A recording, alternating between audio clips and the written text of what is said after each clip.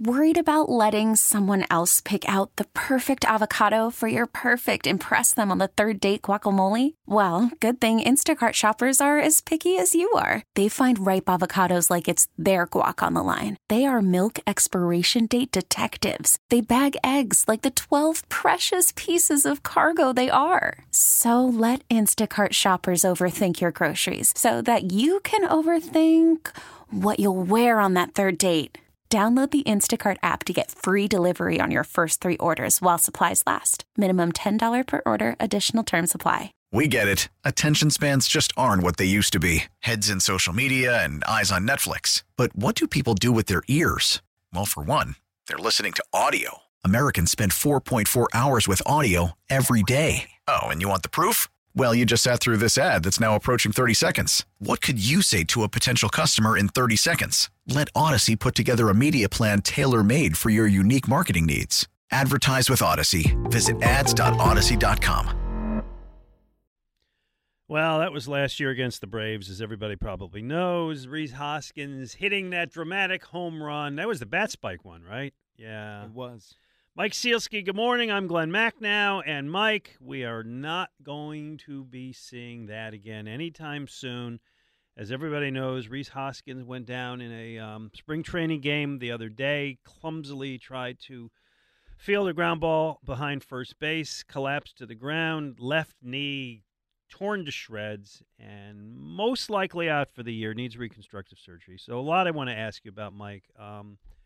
One is, because you've spent time in that clubhouse, just how bad you feel for him as a guy. Absolutely, Glenn. That was the first thing I thought of when I saw that he had gotten injured. And then, of course, when you realize fully how severe the injury was, Hoskins is the guy in that clubhouse who's been there the longest and been through the most. He was the sliver of hope, of light, when the team was terrible, and he comes up and is hitting home run after home run, and you think, oh my gosh, the Phillies have stumbled into a superstar. And if he hasn't been a superstar, he's at least been incredibly productive, incredibly streaky, and incredibly important to them getting to the World Series last year. I think his contributions get underplayed because of the heroics of Bryce Harper and Kyle Schwarber, but he's a big part of this team, and they're going to miss him. They're going to miss him big time, and he is a lot of things. And I know that he over the years has aggravated fans, and he can be the corner butcher, a nickname that Ray Didinger aptly gave him. And he would get cold. He would go on cold streaks, but then he would go on these amazing hot streaks. But I also feel kind of what you're alluding to, which is after all this time, he's one of us. He's a good guy. He's a Philly. He and Nola are the guys who have been here through thick and thin, and there was a lot of thin. There were bad times, and now there's the chance that this team is going to be really good again this year, and he doesn't get to be part of it. Yeah, which I'm sure is killing him. Of course it is. There were moments last season when they were getting to and making their way through the playoffs that he'd get interviewed after a game, either on TV or in the clubhouse, and we get emotional talking about the fact that he was getting the chance to experience postseason baseball in Philadelphia. He and his wife, Jamie, had made Philadelphia their home. They were part of the community. All that stuff that Gabe Kapler talked about doing in the 2 years that he was here, Rhys and Jamie actually did. Yeah. And so in that regard, I always blanched a little bit when people would criticize Hoskins in the way that they did. Not that, of course, he was beyond criticism. Of course, he had done things that he should be criticized for. But there seemed a personalness to it at times that I'm not sure people fully appreciated how much he had given to the organization and how productive he actually was. Yep, and a very good guy with the media, a very good guy with the fan base, always gracious with the fans. And I know there are people that didn't want him back this year. Guess what? You're gonna find out what he means because he is not playing. Couple of quick questions for you.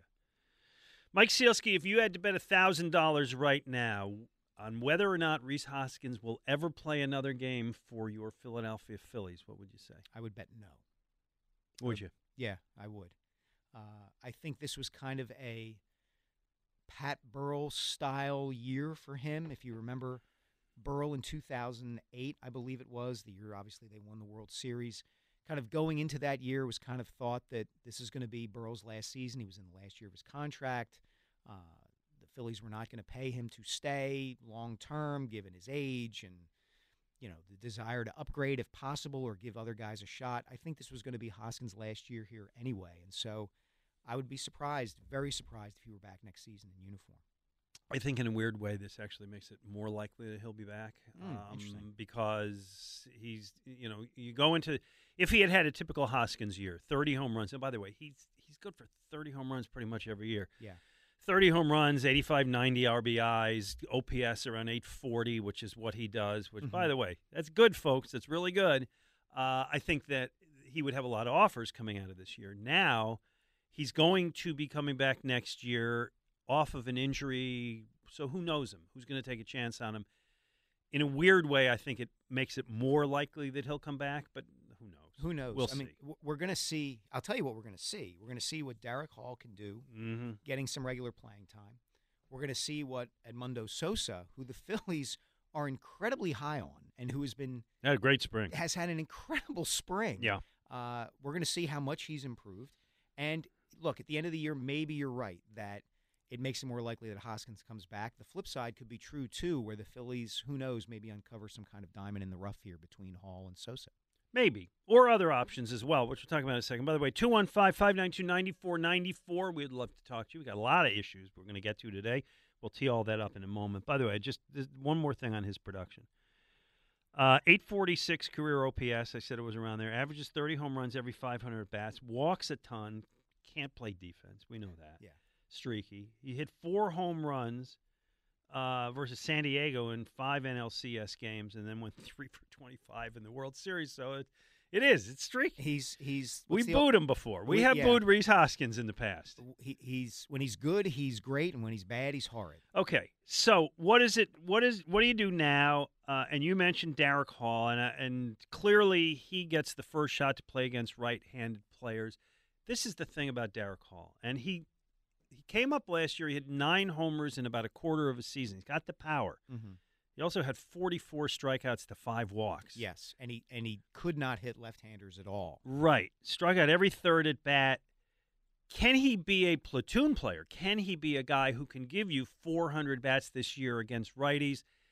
It remains to be seen to me because pitchers haven't seen him enough to figure him out. Yeah, I think that's true. I think he's going to get that chance. And the quotes you read from coming out of Clearwater from people like Rob Thompson and Dave Dombrowski and Kevin Long, the hitting coach, are very encouraging, but it's still just spring training. Right. The other option they have, of course, is that when a left-hander is on the mound, or maybe they just do this anyway, you play Alec Bohm more at first base and put Edmundo Sosa at third. All right. You jumped ahead of me in my logic there, but let's go with that. Okay. Okay, let's go with Bohm at first base. By the way, I got the odds out of Vegas for Bohm yesterday. BetOnline.ag does odds for everybody. Mm-hmm. They're over-unders. This is the over-unders for Bohm this year. 14.5 home runs, 70.5 RBIs, 275 batting average. Now, I've seen a lot of projections that this is Bohm's breakout year. Jim Bowden, the former GM of the Reds, who does a lot of TV now, said Bohm's going to be one of the 5 breakout stars of the year. He's put on a lot of weight, a lot of muscle. He's going to be big. He's dedicated, so on. Certainly his fielding improved last year. I don't know that I like Bohm at first because I don't know that Bohm gives me enough production at third. I need more production at first. If he's going to be the guy who can hit 20, 25 home runs, drive in 80, 90 runs, yes. The Alec Bohm I've seen in previous years, don't love it. I get your Sosa thing. So I guess that's the equation is you put Sosa there. Here's some other things I would do. I would give JT Realmuto some at-bats at first base. You know, if you catch 100 games a year, play first base, DH for 50, 60 games a year, I think that prolongs his career. Yeah, probably does. So I'm good with that. Maybe they make a trade. I'm going to just throw some names out there. Luke Voit is with the Brewers. Actually, I think today is the day. Might be that Luke Voit, you remember him, played a lot with the Yankees, San Diego, I think with Washington last year. He can hit home runs, hasn't been hot for a couple of years. Right. He's got an opt-out clause today if they don't put him on the roster. He's a guy I might look at as DH first base. A name that keeps coming up is Christian Walker, kid from Norristown, PA. There you go. Local kid. He knows his Zeps. Because what's the name of that place? Oh, Zepp's is the name of the place. I think it is. It's good. forget. I've had them. Somebody call in and tell us the name of that Yeah, place. the 'cause Zepp we're both place in Norristown because it's drawing good. a blank on it. And I've been there, and it is good, which is a kind of a hoagie on steroids. So Christian Walker is a free agent after this season.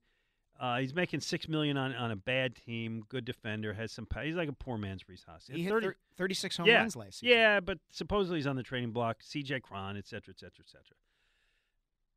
Bottom line to me is this, and then I want to get a phone call or two in. I am officially one step away from serious worry being 2 steps away from panic. Okay. That this team for which we had Harry Callis, such high hopes this year, and they bring in Trey Turner, and they bring in Taijuan Walker, and they really bolster the bullpen. And coming off the high of last year's World Series, this is going to be it. Yeah. Season starts Thursday, Mike. Thursday. In Arlington. Yes.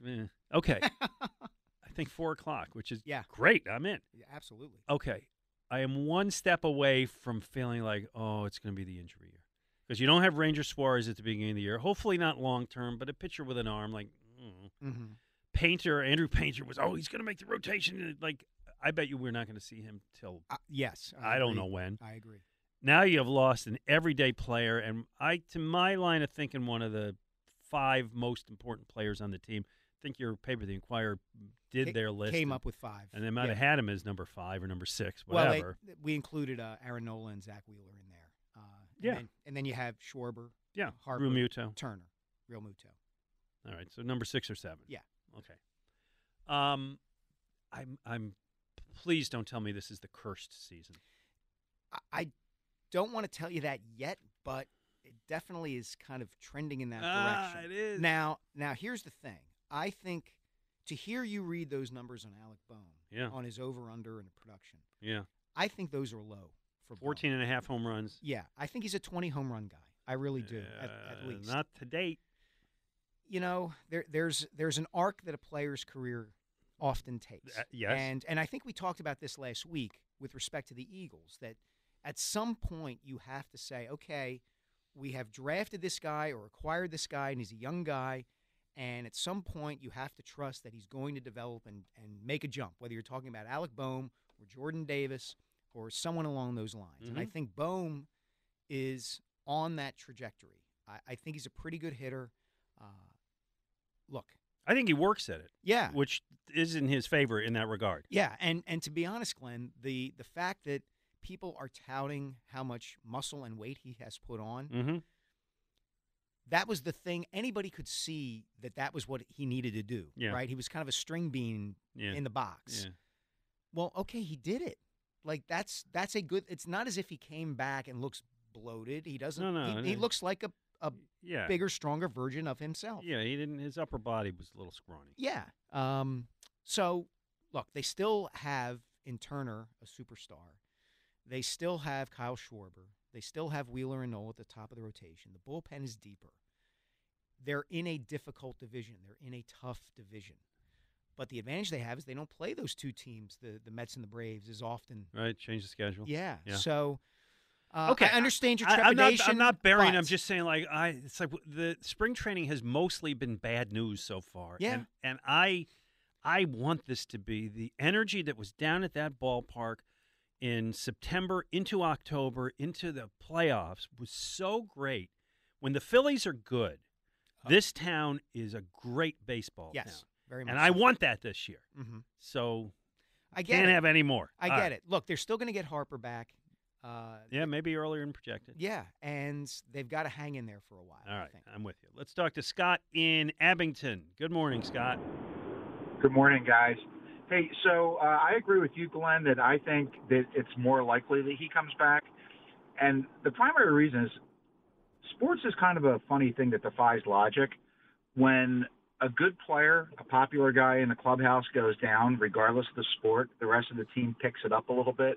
I think you add a little bit of juice if they get him back on a 1-year deal for like $10 million, not so much a prove-it deal, but something to show that there's going to be some continuity and to help light that spark. And he has no trade value, obviously. And if he misses the entire year, he's not going to have a lot of free agency value either. So I think it's kind of a win-win for both sides if they did something like that. Well, I don't know about win-win since he's currently laid up in a hospital bed, but I get your point. Yeah, he's going to get paid, and it'll make the other guys happy because he's obviously a well-liked guy. If he was kind of like a bonehead, they would already be moving on from him in their minds. You know, it's an interesting point, Scott. The thought that comes to mind for me is 2005 with Jim Thome and Ryan Howard. If you would, Jim Thome got hurt in 2005, which was the only reason that Ryan Howard got a shot to play first base regularly. My point being, not that the Phillies are going to uncover Ryan Howard or Derek Hall is going to hit 58 home runs in a season.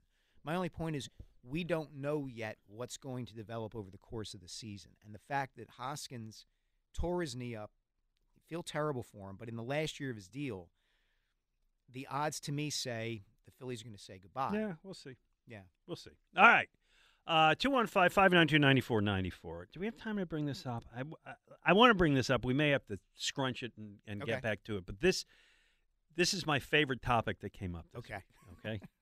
So Thursday late afternoon. Oh, by the way, Lou's is the Zepp place in Norristown. Lou's, yes. And thank you to Brett the auctioneer who reached out to me, and I think 37 people called Dan Wilson. Okay. As well as a place called Eve's, which I've never heard of Eve's, but I've been to Lou's. I have a friend, Katie, if you're out there listening, text me or send me a message to tell me exactly where the best Zepp place is. Okay, because I've been to Lou's, which is phenomenal, and maybe Eve's too. Okay. So Thursday late afternoon, Adam Schefter, ESPN, tweets, Zeke Elliott is currently deciding between the Bengals, the Jets, and the Eagles and wants to choose a team by the end of next week, to which I said, what? What? To which Howie Roseman said, what? Right. So John Clark, who's great, reported, I'm told as of right now the Eagles have not engaged in conversations. As of right now was an interesting way to put it. Yes. Not the Eagles have no interest, but as of right now, the Eagles not engaged in conversations with Ezekiel Elliott about joining the team and are happy with the running backs they have now. Okay. Let's get to this. The Cowboys released Elliott earlier this month rather than pay him $11 million, which they would have had to pay him.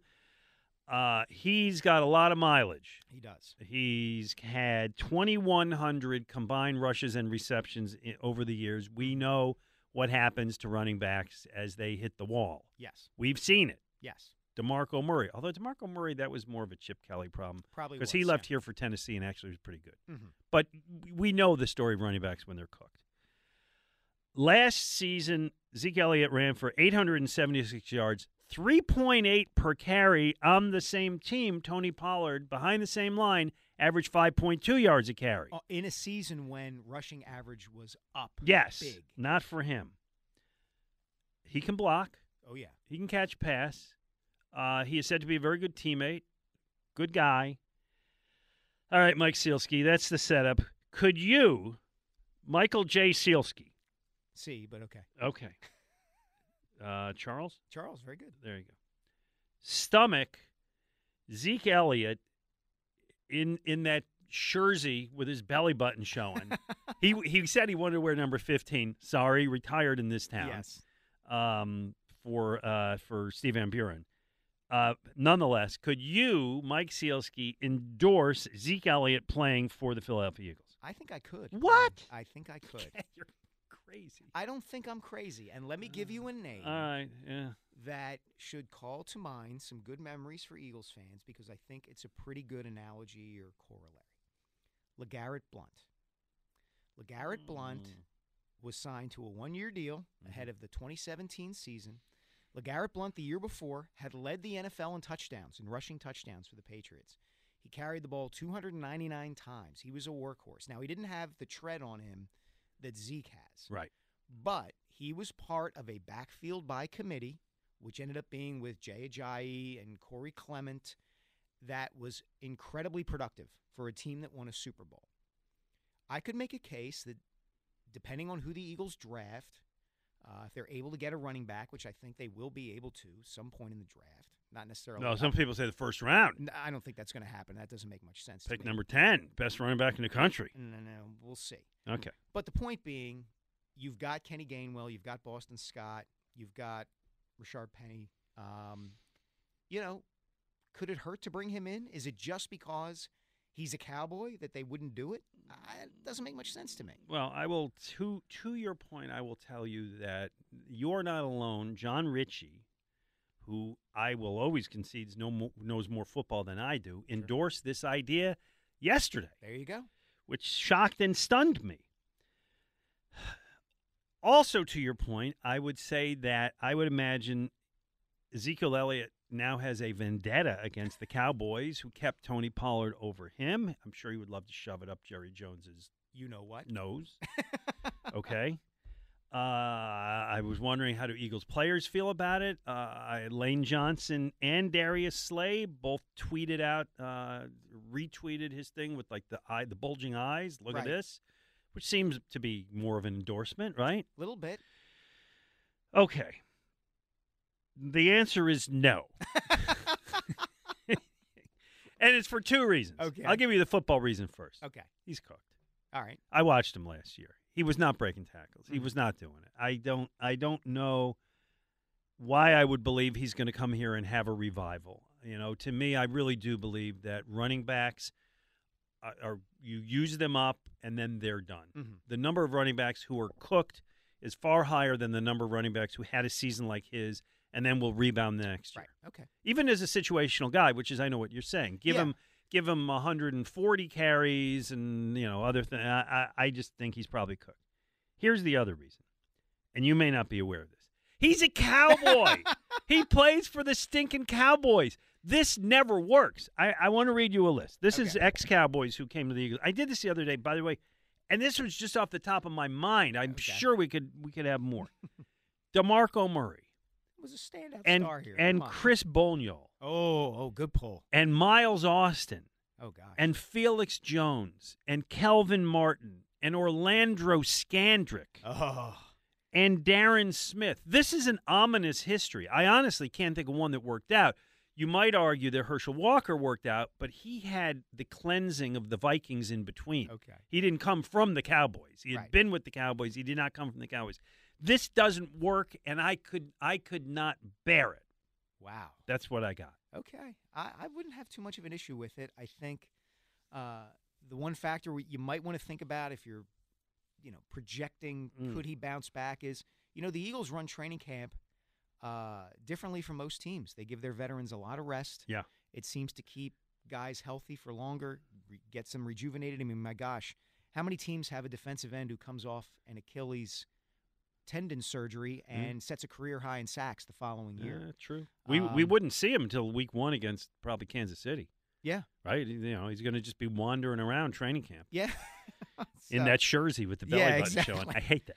All I'm saying, this is very personal for me. It really is, man. Wow. I know. I hate the Cowboys. I know. I get it. Look, I'm not suggesting they should go out and do it. I'm suggesting that if they did it, I could see the logic behind why it would work. Same sort of thing with Marcus Mariota as the backup quarterback. I see why they did it. Yeah.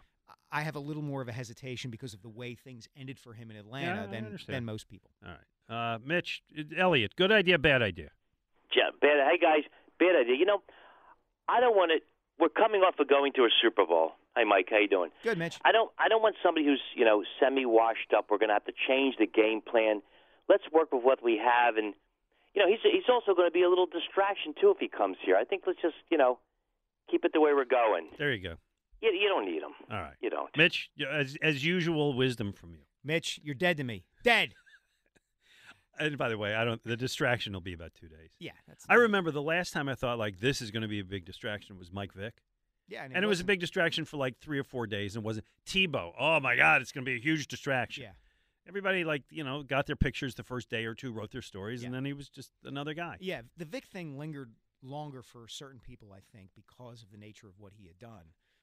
But he turned out to be a really good teammate. Right, and it was not a distraction to the team. Exactly. Right. All right, 215-592-9494. We kicked up 2 big issues in the start, which were the Phillies post Rhys Hoskins. Kind of what do you do? How do you feel about it? How do you feel about him on a personal level? And could you stomach stomach being an appropriate There word? you go. Ezekiel keep Elliott coming back to that jersey. coming to your Philadelphia Eagles. Also, this is what we got on store for the next few hours. Sixers lose last night.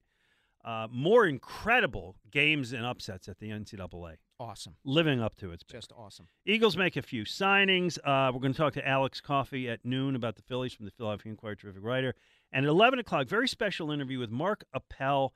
If you've been following it, in brief, he was the top pick of the Major League Draft 2013.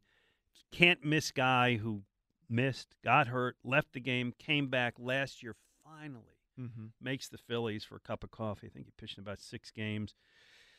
This week he got cut from the Phils at age 31, probably faces the end of his career. Mike, he's written about it very reflectively. You've read what he's written. It's terrific. It's, if anybody has ever read Ball 4 by Jim Bouton, about his experiences in the big leagues, what Mark Appel has written is very similar, maybe a little more heartfelt, not quite as funny, but really, really terrific and reflective. So we're going to talk to him at 11 o'clock, a player on what it's like to stare at the end of your dream. Yeah. And he explains it very well. And we'll take your calls.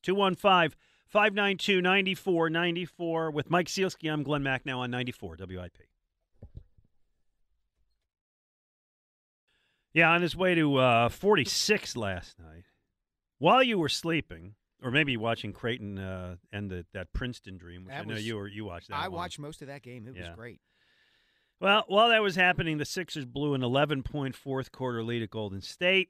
They, in the fourth quarter, were 0 for 6 with 3-pointers. They were out-rebounded 14-7. They lose 120-112. No James Harden again. Nope. Same time, Joel Embiid puts up 46, 9 rebounds, 8 assists, played 38 minutes. They played a night at Phoenix. They play Monday at Denver. This is a long. They've been on the road, I think, for a year. Yeah, it's crazy. The second half of their schedule was really, really tough. They are now a game and a half behind the Celtics for second place. All right, there's a few things I want to talk about. Let's start with Embiid because it was an amazing performance again last night. They lose, not his fault. I don't even want to have the MVP conversation because I'm kind of tired of that. But I do think, Mike, we are in the midst of watching a great Hall of Fame player in his prime. And, I mean, I have nothing more to say other than, God, I really appreciate that. Yeah, he's been everything, honestly, that you would want out of a superstar. This was why I'm invoking the name. Here we again. go. Sam Here Hinkie. we go. This is why 7 years of tanking. No. This is why Sam Hinkie swung big in taking him, even though he was injured in 2014. I don't want to get into the tanking, but this is why you take a guy like him as opposed to the guy who's not as good, but he's probably going to play. Okafor. Yeah, exactly. Nerlens Noel. Yeah. Every other guy they ever took. Pretty much, yes. You swing big because when you connect, it's a player like Joel Embiid. And what we're seeing from him this season, particularly since the first 20 to 24 games passed by, the last 2 or 3 months, he's just been incredible. He's really great. Has. He is great, and it's amazing to watch him. And God, I appreciate him so much, and I just think we are blessed to have him. So, here's the other question. As I said, they lose last night. They got a game tonight. They got a game on Monday. They're a game and a half behind the Celtics.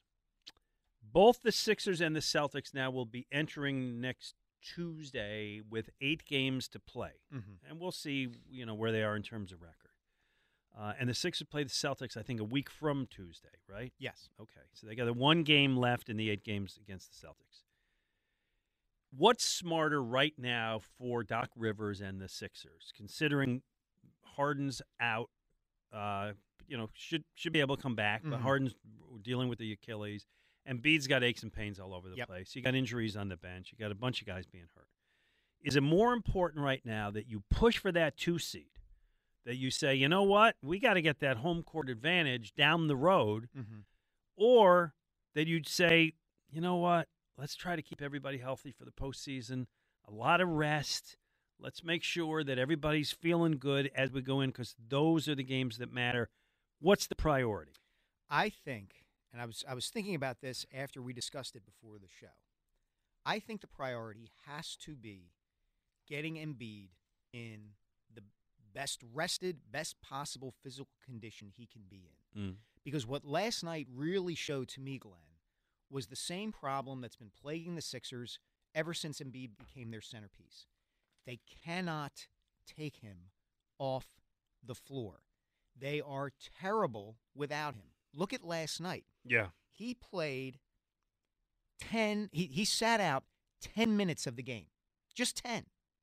Over those 10 minutes, the Sixers were outscored by the Golden State Warriors by 21 points. That's insane. Wait, give me that again? The 10 minutes that Joel Embiid did not play last night for the Sixers, they were outscored in those 10 minutes by 21 points. 21 points is a good amount just for a team to score in 10 minutes. Yeah. I mean, that's a 100-point. Yeah, you're going to score. That's basically 25 point. That's a 100-point. Okay. Yeah. Which means they're not scoring. Outscored 100-0. Right. They couldn't score without him on the floor. Wow. And more importantly, if you look at, and Rich Hoffman Jr. from The Athletic crunched the numbers on this, when Embiid was on the floor in that game last night against Golden State, by crunching the numbers, the Sixers were a top 5 defensive team in rankings with him on the floor. So it's not as if he's not giving you defense. Of course he's giving you defense. He's protecting the rim. He's doing everything you need him to do, so you have to maximize that. So my answer to your question is, if you have to rest him for the sake of the playoffs, I think you have to do it, because having him be at his absolute best is essential to any kind of deep postseason run you're going to make. Well, you may be correct, and it's going to be hard for me to argue against that. And Harden, the same thing, right? You got to give Harden as much rest as you can now. Yeah. I'm just looking to see. Okay, they are in minimal danger of falling behind the Cavaliers for the 4 seed. Yeah. I mean, they're still 3 games ahead. They'd really have to bottom out. Right. Yeah. Okay. So let's say they can't drop that. The issue now is second place or third place. Mm-hmm. You're going to play the Celtics either way in the second round, assuming everybody wins as they should in the first round. Yeah, but here's the thing. I know what you're going to say. Let's go Game 7, Celtics, second round, okay? National TV, the whole thing, right? TNT, Barkley, everybody. Yeah. Okay. Do you want that game to be here, or do you want that game to be at TD Garden? Yeah, I still call it Boston Garden. Yes, TD. I could see it in your eyes that you wanted to say Boston Garden. I spent a lot of years in college going to that Boston Garden. I get it. I loved that parquet floor as much as I hated the Celtics. I still want to call it the Spectrum. It's okay. Okay. not quite. Although sometimes I go, wait, is it the FU Center? No. Is it the Wachovia? Core States? Right. It's like I sometimes will have to juggle those. Anyway, listen to me. Game 7 against the Celtics, which, very well could be. That's going to be, we believe, ought to be a close series. Yes. So you got to finish them off in 6. Okay. I'm thinking that what you say makes total sense, and this is almost like the Ezekiel Elliott. Intellectually. Yeah, and by the way, as well as an argument we're going to have later involving college basketball and a certain coach I would love to see come to town. Yep. Intellectually, Mike Sealski, I tend to agree with you. And intellectually is usually the road that you go down. Emotionally, if it's Sixers Celtics and you got to win that Game 7 on the road, I just feel like we're going to say, why did they not try harder down the stretch? But I hear you. Yeah. They had home court advantage in 2021 against the Atlanta Hawks in Game 7 too. Oh God, that was awful. And think about it from this perspective too, Glenn. Yeah. Sometimes, especially given the recent history of the Sixers in the playoffs, sometimes being in front of a home crowd in Philadelphia, not all the time, not even most of the time, but sometimes, can get a team a little nervous. I remember Game 5 of the 2011 National League Divisional Series. I remember Game 7, Sixers-Hawks. Yeah. Ugh. Where you just kind of, we can't possibly And they've won lose. on the road this year. Yeah. Although beating the Celtics is a different challenge. True. But okay. True. All right, that's it. We throw that into the mix, too, if you want to call on that. 215-592-9494. We got a little Eagles talk coming into the next segment. The Eagles, things happen this week with the Eagles. Nothing monumental, but we'll cover some of that. Mike Sealski, I'm sorry. No, I was just going to say a little spackling of the roster. Yes, indeed, it was. And at 11 o'clock, we talked to Mark Appel. Fascinating story from him. 215-592-9494. Mike Sealski, Glen Mack, now on 94 WIP.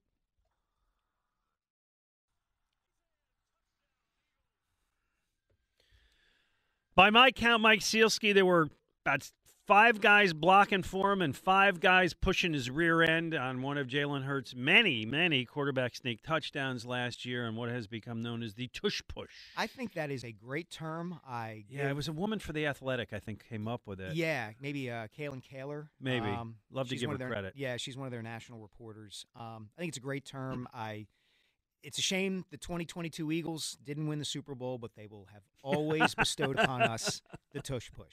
Which, by the way, I hear critics say, "Oh, that's not so hard to do. Any team could do that. You just get you guys behind it." What makes it work initially is your offensive linemen get down so low, so that the defensive linemen can't have high leverage. They're pushing those guys back at their knees, at their feet. And so those guys are leaning forward, and then you combine that with your tight end, your receivers, everybody, running backs behind Hurts, giving him a shove. So this week, the NFL decided not to consider making it illegal, basically. They didn't take it up, and therefore the tush-push shall continue for another season. A lot of critics. I think Peter King is the most vocal critic. Yeah. And some teams were that say, this isn't football, this is rugby. Right.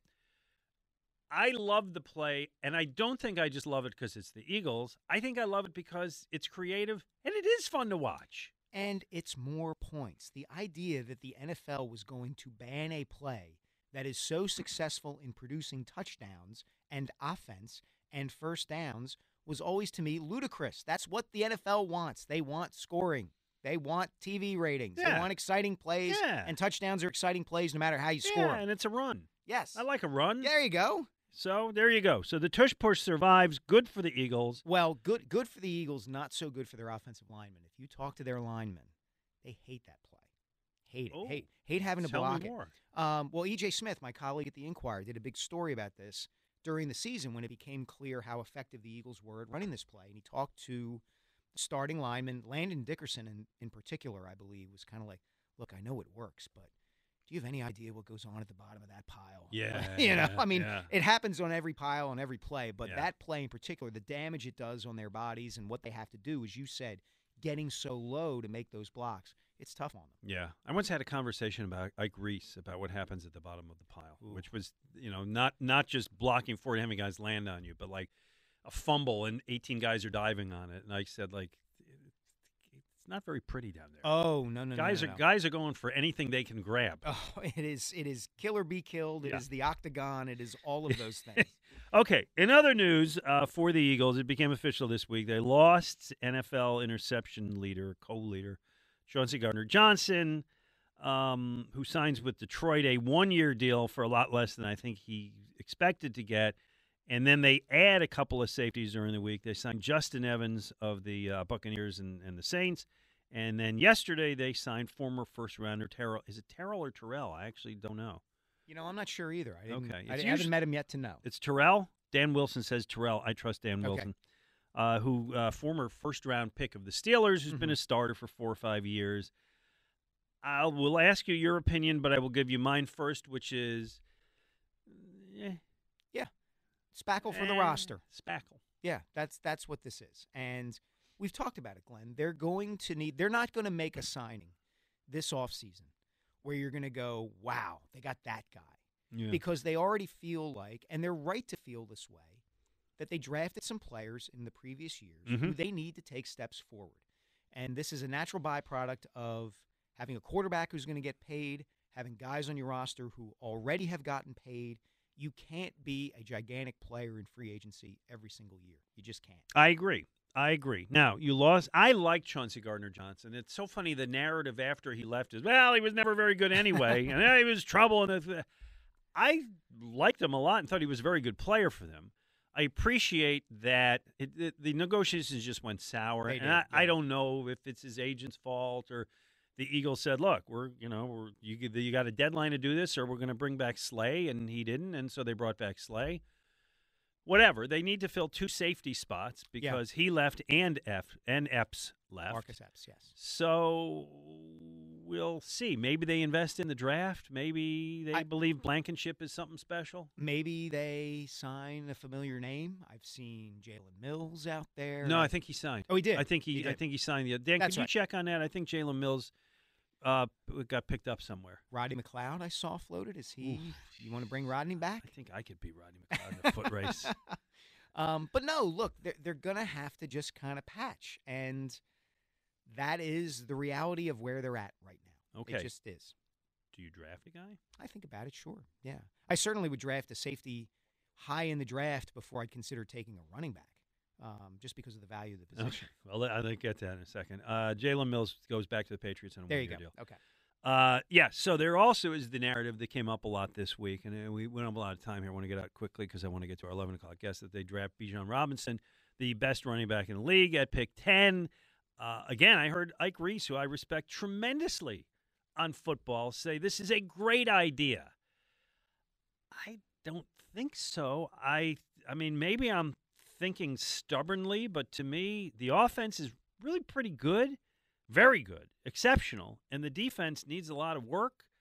I'm looking at an edge rusher. I'm looking at a young cornerback. I'm looking at, I would draft a linebacker. They wouldn't. No. But I'm looking at taking somebody on defense. You have the best offensive line in football. You have a quarterback who, as much as any quarterback in the NFL, maybe more than any quarterback in the NFL, forces defenses to account for him as a runner, which in turn opens things up for whatever running back you have in the backfield. Could be Miles Sanders, could be Kenny Gainwell, could be Boston Scott, could be Rashard Penny, could be whoever you draft. Mm-hmm. I would not, no way would I use a first-round pick on a running back, never mind the 10th pick in the draft. It would be a total misallocation of resources to me, given the way the Eagles are already set up. I'm with you. 215-592-9494. Coming up, don't go anywhere. This is going to be a special one. If you remember, back in the day, Ray Didinger and I used to do Tell Us Your Story, and it was a popular feature. Mike and I are going to kind of have that opportunity with a guy. If you don't know who Mark Appel is, you'll learn very quickly. But he's the guy who was supposed to be a great, great Major League player. It did not pan out for him. Phillies released him this week. Mark, who worked all those years, finally got to the majors last year, speaks very honestly and introspectively about it, and we will talk to him coming up. With Mike Sielski, I'm Glen Macnow on 94 WIP. And it's time for me to tell you, if you're tired of dealing with those old, inefficient windows in your house, maybe it's time to go Guida. How about that old, drafty, beat-up-looking entry door that you've painted over more times than you can count? Well, go Guida. If you need added protection from the elements from New Storm, go Guida. And what about the sliding patio door, that garage door you've been meaning to replace for so long? Go Guida. Whatever your home improvement needs are, I suggest you go Guida with the great people at Guida Door and Window. To help you get your project started, Guida is offering 20% off all windows and doors while allowing you to start your project with no money down, up to 3 full years to pay it off interest-free. That's right. Receive 20% instant savings with the luxury of paying off your project interest-free for up to 36 months. Restrictions apply. Offers for a limited time, so what are you waiting for? It is time you finally go Guida. Call today. Schedule a free in-home estimate at 1-877-GO-GUIDA or visit them at GoGuida.com. That's go, GUIDA.com. Congratulations, Mark. That was last June. That is Mark Appel striking out Adam Duvall of the Braves. And Mark Appel joins us now. Mark's journey has been a fascinating one. Number 1 pick in the 2013 Major League Draft. Finally makes his big league debut last year, just shy of his 31st birthday. Mark battled injuries and ineffectiveness over the years. He left baseball in 2017 but came back in 2021. You just heard his debut. He made 6 appearances for the Phillies last year, had a nifty 1.74 ERA, even got a National League Championship ring. Earlier this week, the Phillies released Mark. Whether he will pitch again in the majors is an open question, but Mark chronicled it all in a journal and on social media. And, Mike, you and I were talking, an introspective, fascinating look from an athlete Absolutely worth reading, and joins us now. Mark, I'm sorry about the long intro, but welcome to the show. No worries. Thanks. Okay. I get it. It's a unique. I've lived a unique life in the baseball world. So You have.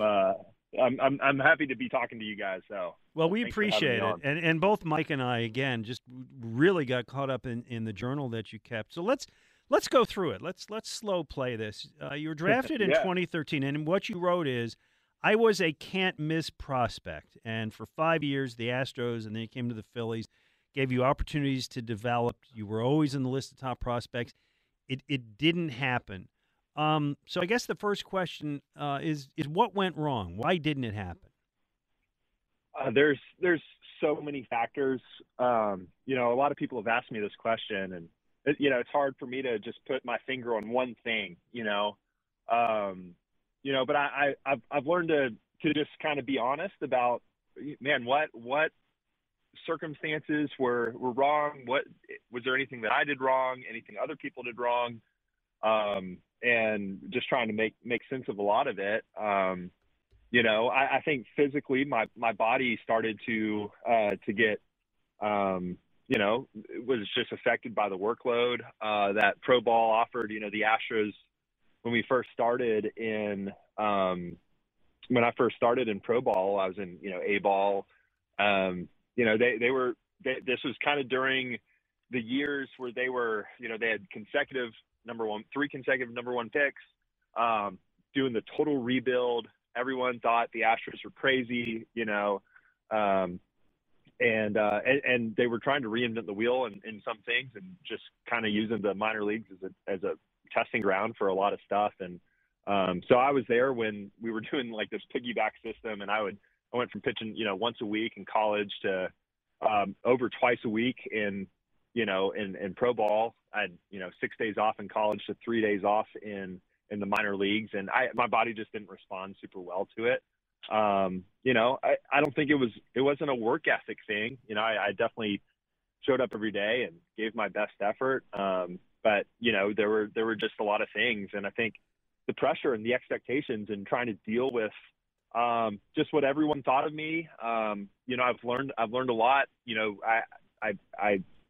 I'm a people pleaser by nature. And so when you're put in that situation to say, man, it's not just my teammates or my coaches that I'm trying to play for, but, obviously my family, but man, there's so much expectation in the whole world of baseball, and probably making things just bigger than they really needed to be at the time. I think when you're a 18, 19, 20-year-old kid and you're 2 years in a row expected to be a top 3 pick in the draft, it's like everyone says you're great and you start to believe them. And, it's not a complacency thing, but it's just like, man, I felt like probably a lot more people cared about me and my career than was actually true, just because, when you're younger, you can really conflate things and make things a lot bigger than they should be. So I've learned a lot over how to deal with a lot of those pressures, those expectations that life kind of throws at you. And,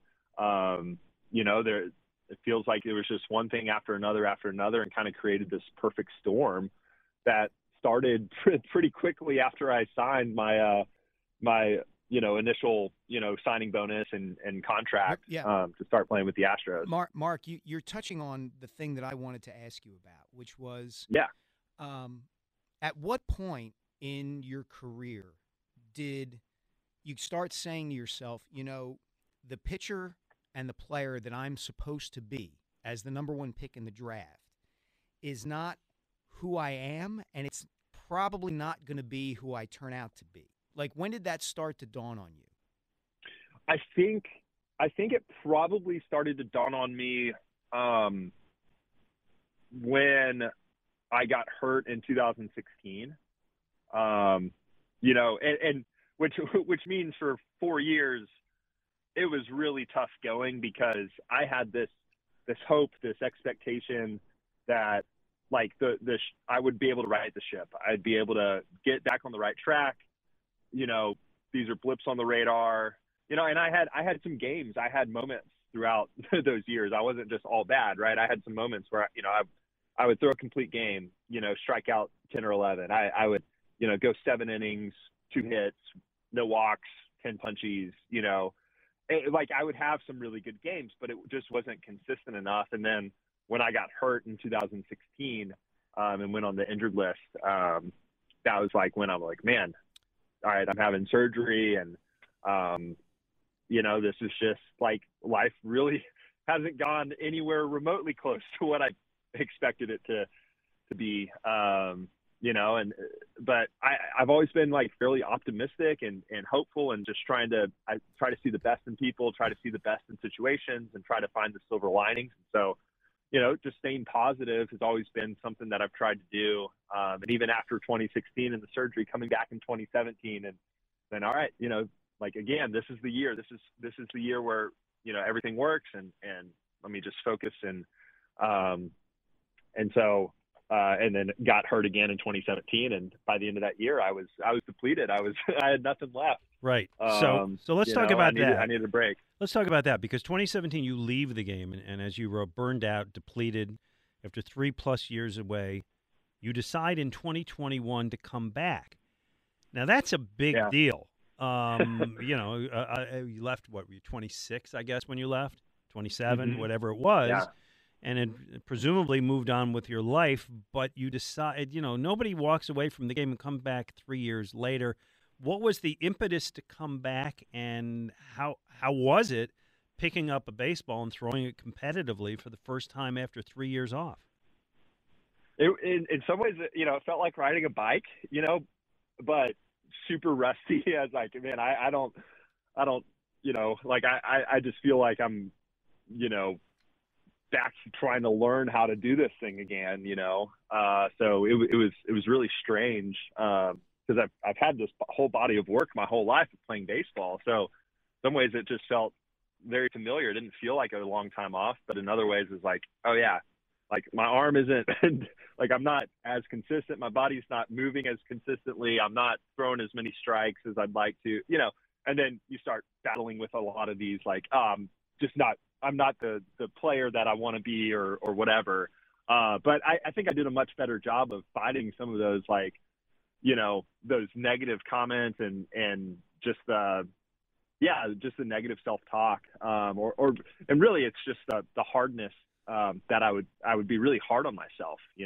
I expect so much of myself, and kind of had for a long time this perfectionistic mindset. And so when things weren't going well, I would beat myself up, and I would take all the blame for everything. And that's just a hard way to live, So Mark, to that point, when you finally make it to the mound at Citizens Bank Park last year, and you're pitching in the major leagues for the Phillies, is your thinking at that time, I've made it, or is your thinking, I'm just beginning and embarking on the career I was always supposed to have? I don't think it was either, as strange as that sounds. Last year was so special for me, in part because I had gotten to the point, I showed up to spring training physically, I wasn't dealing with this elbow stuff, but I wasn't prepared for the season. I kind of had a rough off season, just in my personal life. There were just a bunch of things going on. And so it's like, I was kind of in a rough spot, dealing with a little bit of depression even. And so I, halfway through spring training, I'm like, oh, this is probably going to be my last year playing. It's my last year that the Phillies have my rights. It's a tough minor league free agent market, a lot of players, not a lot of jobs. It's like, but this is potentially my last year doing this thing. And I had this realization, and I'm like, well, if it's my last year, then I'm just going to enjoy it no matter what. I could have a 12 ERA. It's like, I'm just going to enjoy it. I'm not going to let anything that happens on the field determine whether I'm having a good time, whether I'm soaking up every moment that I have, because every moment, genuinely, I believed it could have been my last. It's like I've had injuries. I've it's like I just never know when that last day will be. And so that's kind of what my mindset was. And a couple months into the season, I was pitching well, but I was also like, I'm not on the 40-man roster. Like, I'm not going to hold my breath for this. I'm just here today. And if today and getting to be here in Lehigh Valley and just really got to know those guys really well and felt like the chemistry was great on the team. We were winning a lot of games. We were having a lot of fun. And I was like, man, if this is it, if this is all I get, like I've had a blessed career and I have way more than enough, way more than I deserve. Wow. And, and then, I mean, I remember seeing one of my really good friends from college who lives over in New York on an off day. I just drove over there and we were hanging out and I kind of gave him that sentiment. I was like, man, I'm just like thankful. I'm so thankful for this year and I don't know what happens next. I don't, and let me take you there because I want to. There's a few things that we want to get in here. You do make it, as Mike said, and June 29th against Atlanta, you pitched the ninth inning of a loss. You faced Marcell Ozuna as your first batter. You pitch an inning, you get one hit, one strikeout, clean inning. I watched that highlight of you on the mound, and you're smiling. I mean, it seemed that you recognized and appreciated the moment that you had spent your whole life getting to. So I'll kind of ask you just quickly to, like, what did it feel like when you finally were on that mound? I mean, it was a feeling like I've never felt before. It's funny, like the smiling, people are like, oh, you're smiling. I think I smiled because I looked up at the video board and I just saw my brother just like cheering for me. I'm like, oh my God. They show it on TV. I guess with your family, they show them on TV there. Yeah. My brother and his wife. And, it was just, I was like, wow, this is crazy, but even the feeling of just running in from the bullpen. It was special. So Mark, let's contrast that with what you wrote about in your journal, which is on Monday, getting the tap on the shoulder in Clearwater, that the Phillies are going to release you. And you write so eloquently about this. One of the things that you write in this piece is, grief is the natural response to loss in life. But it doesn't come from losing anything. It's the response to losing what I deeply love, what I'm deeply grateful for. And you write about going out into your car after Dave Dombrowski tells you that the Phillies are going to release you and crying. And this fascinated me from this standpoint, and you kind of touched on this in what you wrote, which is you kind of hint that you were hesitant to do that because you're a guy and you're an athlete, and athletes aren't supposed to do this. They're not supposed to cry and show emotion. And it seemed like you also were kind of saying, we live in a time now, or at least maybe I was projecting this as I was reading it, which is we live in a time now through social media where people address great emotion, it seems to me anyway, over small things, almost disproportionately. So how did all that kind of factor into your thinking and your reaction to what had just happened to you? And how did you get to the point where you said to yourself, you know what, I just got to let it go and let the emotions flow? I think it's just, in some ways I've done a lot of work on my mental health over the years and just becoming a little bit more self-aware. And so I think I just trust my emotions a little bit more. And so like when I feel sad, it's like, I'm okay feeling sad because I'm such a logic, I value logic so much. So it's like, I need reasons for things, but like sometimes it doesn't seem like emotions are rooted in logic. But I think just as I've grown, I was like, man, this hurts. Like, and it's okay to be sad. And it's not that I'm being rejected. It's like, there's so many factors again for this decision.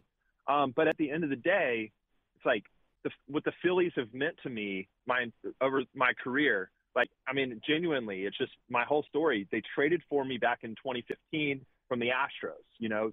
They said, like, man, we don't want to do this trade to send Ken Giles to the Astros unless Mark's part of it. And the Astros made that decision. They traded for me. They let me go take care of myself when I left, and they put me on their restricted list. They said, we want you back if you ever decide to come back. When I came back, they welcomed me with open arms. They gave me a chance to get my feet wet again for a full season in an environment where guys are trying to get jobs. They let me come back in 2022, put me in the bullpen, and then I get called up. I make my debut. I'm a Philly forever. Mm-hmm. You know, like the city of Philadelphia, the organization is so special and so dear to me. And it's not just because of what's happened in my career. It's all the people that I've really gotten to know and become friends with, and it feels like family, you know? And so in that, like, I just have to admit that, and I have to be willing to say, hey, even though my loss is like similar to so many guys, like guys get released all the time. It's a very common thing, right? It's just part of the business of the game, but it's like, this is still hurts and it's still mine. And I'm still allowed to grieve this, and I'm still allowed to cry, and I'm still allowed to do this. And that doesn't take anything away from, you know, just like, I'm not wallowing in self-pity. I'm like it's this balance of like, all right, grieve the things that are worth grieving. But there's, you know, like you said, there's a lot that isn't worth grieving that we're grieving. And so it's like you have these two extremes. It's like you get fired from your job and you go down this rabbit hole and you like have all this negative self-talk and you're just like so sad and you can't get out of bed and you enter into this depression or whatever. It's like, that's an extreme. And I don't think that's like the healthy response. Mm-hmm. The other is like you get fired from your job and you're like, screw them. I don't care. I'm just going to keep moving and keep moving and keep moving. Right. And you're like, but man, did that job actually mean something to you? Did you love those people? Did you pour your heart out for this company or this organization? It's like, it's okay to be sad about that. Yep. But, you know, so like there's got to be this balance, you know. You see it with the loss of family members as well. You know, it's like either you get to this point where you can't even get out of bed, or you get to this point where you don't even take the time to actually allow your emotions to be like, man, I just lost someone I loved and I'm never going to spend time with them again. And that sucks. Like we just aren't willing to admit that, you know? It's a very good metaphor. By the way, in case people just joined us, Mark Appel is our guest. Mark was a pitcher for the Phillies, was released on Monday, had a long struggle to get to the major leagues, got there last year. One of the things you wrote, and this is certainly very common, is what you'll miss. Actually, you wrote, I got to enjoy every day, playing catch on the grass, making jokes in the clubhouse, competing whenever I got the ball, winning, losing, all of it. But one of the things you talk about missing is the guys, the atmosphere. Yeah. And let's talk just briefly, we got just a couple of minutes to go, about what it meant to you, what, you know, those guys, who those guys were, what you got to do, what it was like being around those guys. Yeah. Yeah. I mean, I saw it obviously last year, you know, culture-wise. It's like when I got called up, it's like I mean, let me go back to Lehigh Valley. It's like the culture we had on paper, I don't think we were supposed to win a lot of games. Like, I don't know. I mean, like maybe we could be pretty good, but it's like halfway through the year we were first place. It's because of the chemistry in the clubhouse, like guaranteed. It's like everyone was playing better because when you're playing selflessly, when you're playing for something greater than yourself, it's like that's how you create a winning organization. And so when I got called up and I saw the love that a lot of the older guys were showing to the young guys, how it wasn't this old, you know, the old traditional hazing, like, hey, we're the veterans, you're the young guys, you guys take our bags, you do all this stuff. It was like it was kind of sacrificial leadership. Hey, we're here to help you because we know how good you are and we want you to help us because we're trying to win. And that's how winning organizations culture is, you know, that's how it is. And so like when I saw that, I'm like, man, you know, it's like, I know the record and like where we are, it's like, we're going to be kind of right on the bubble, like wild card, whatever. But it's like, we got a shot. Like we got a chance to do something special this year because of the guys in the clubhouse. Like everyone was really pulling for each other. And I think when Bryce went down last year with his injury, it's like that's you know, that those are moments where you're like, all right, we just lost our best player, and like, how are we going to respond to this? And everyone grew closer. So when Bryce came back, it's like he came back to a team that was completely like cohesive without him on the field, and he just stepped into his role and was the Bryce Harper that everyone needed him to be and did amazing things in the playoffs and got us to the World Series. It's like it was a whole team effort. It was beautiful. So, Mark, as someone, and this is my last question, and thank you so much for spending time with us. Yeah. As someone who earns his living writing, had you written much before, and are you going to continue to write, online and in your diary and things like that? Yeah. I mean, I've kept a journal for years, and it's been really therapeutic for me. And I've shared some of it. I shared a few Twitter threads over the last couple of years, nothing super consistent or whatever.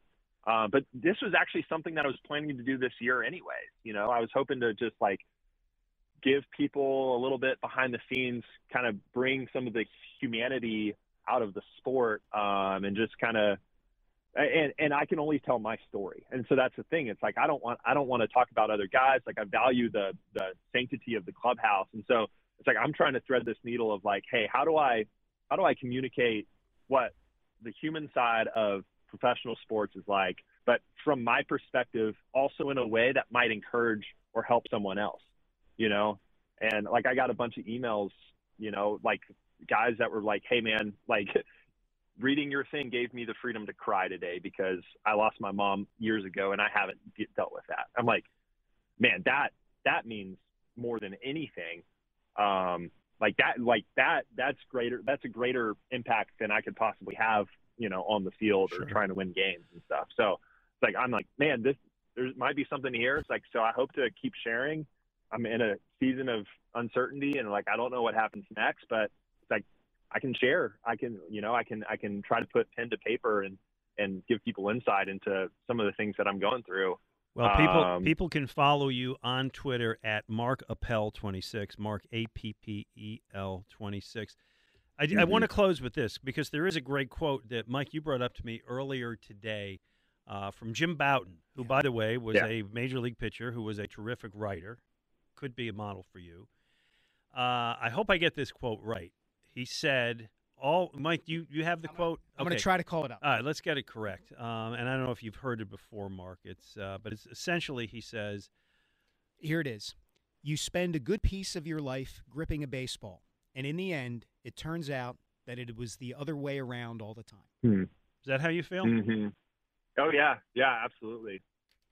I think that's a beautiful quote.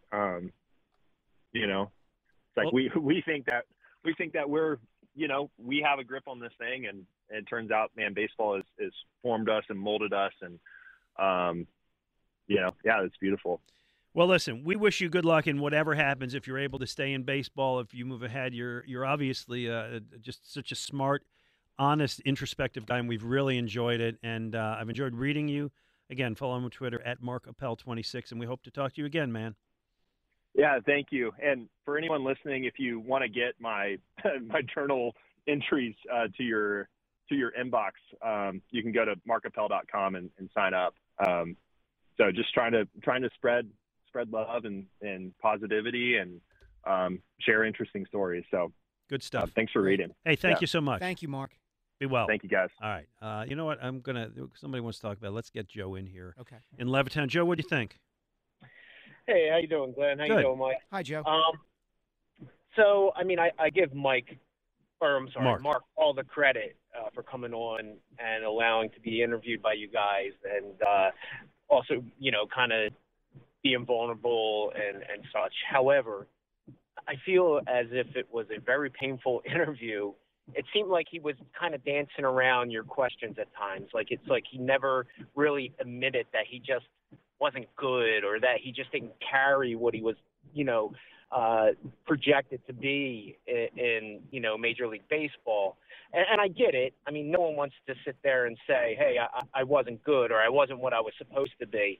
But it's like he kind of danced around a lot of your questions. And to me, it was just a very painful interview to get through. Okay. I give you guys all the credit. It's not, and I give him credit for coming on to at least, like I said, show his vulnerable side. But okay, I hear you. I don't know that I agree, but I appreciate that you said it. Okay. Yeah, I mean, look, I think we've got to get to a break here, but it's one of the fickle things about baseball is you never quite know who's going to be a superstar. And the fact that you're the number one pick in the draft, whether you're that good or not, assigns certain expectations to you. And Mark talked about that pretty eloquently, I thought. 215-592-9494. Mike Sealski, Glen Macnow on 94 WIP.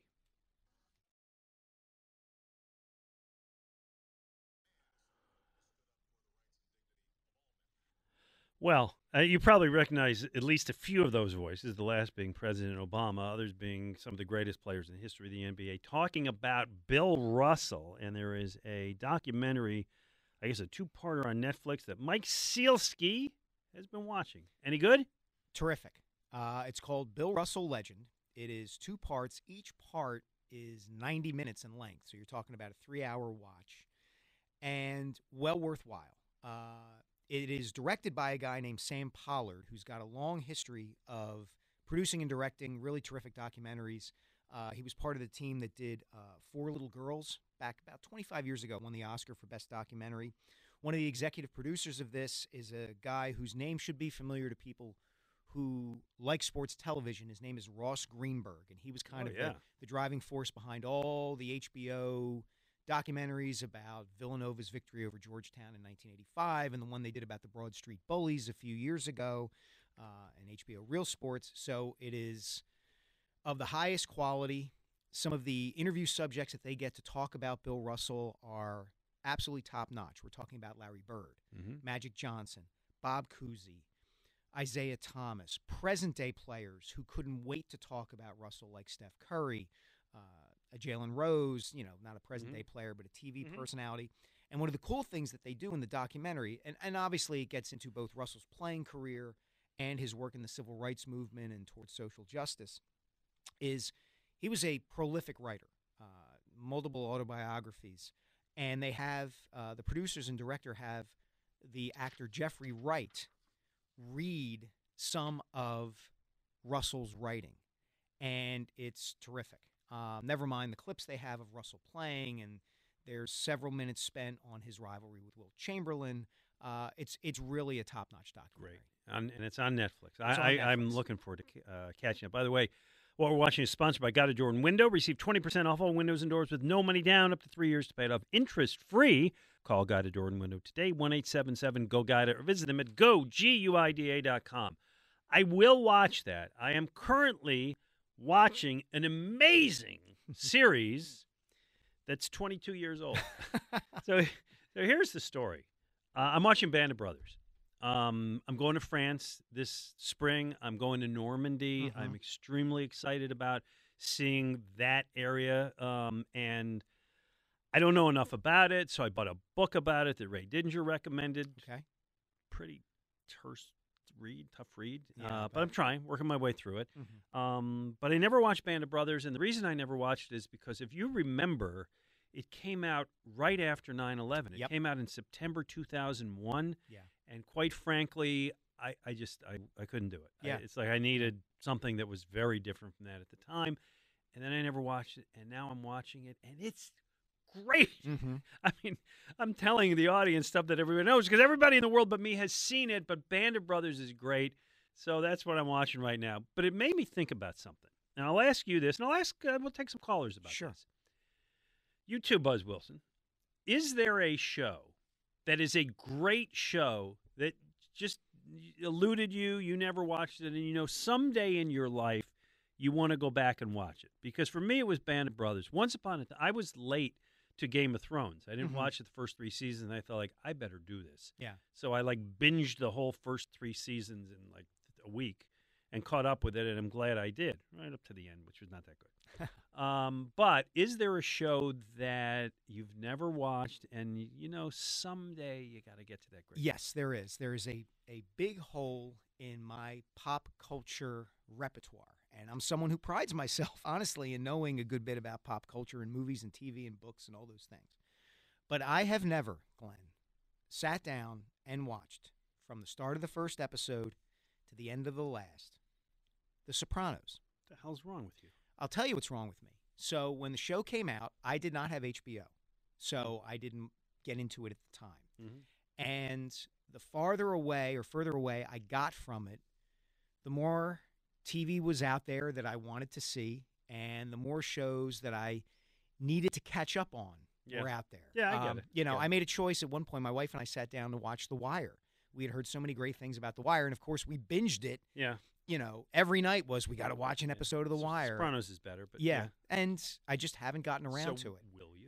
I will. Okay. The time will come when I finish a big project for work or feel like I've accomplished something, and I will take 3 days and I will watch the series from beginning to end. The problem with that is it's been so discussed over the years that you probably know half the things that happen before you watch it. Again, we were talking about that before the show. Like, I'm very familiar with the idea of eating ketchup packets in the Pine Barrens, but I just haven't seen that episode yet to really appreciate it. All right, what about you? Dan Wilson, any show, it's a great show, but you never watched, but someday you will. So for the longest time, it was Curb Your Enthusiasm, which was inexcusable because I think Seinfeld's the greatest show ever, and I'm a huge Jerry Seinfeld, Larry David fan, and it took COVID for me to actually sit down and watch the whole thing. Yeah.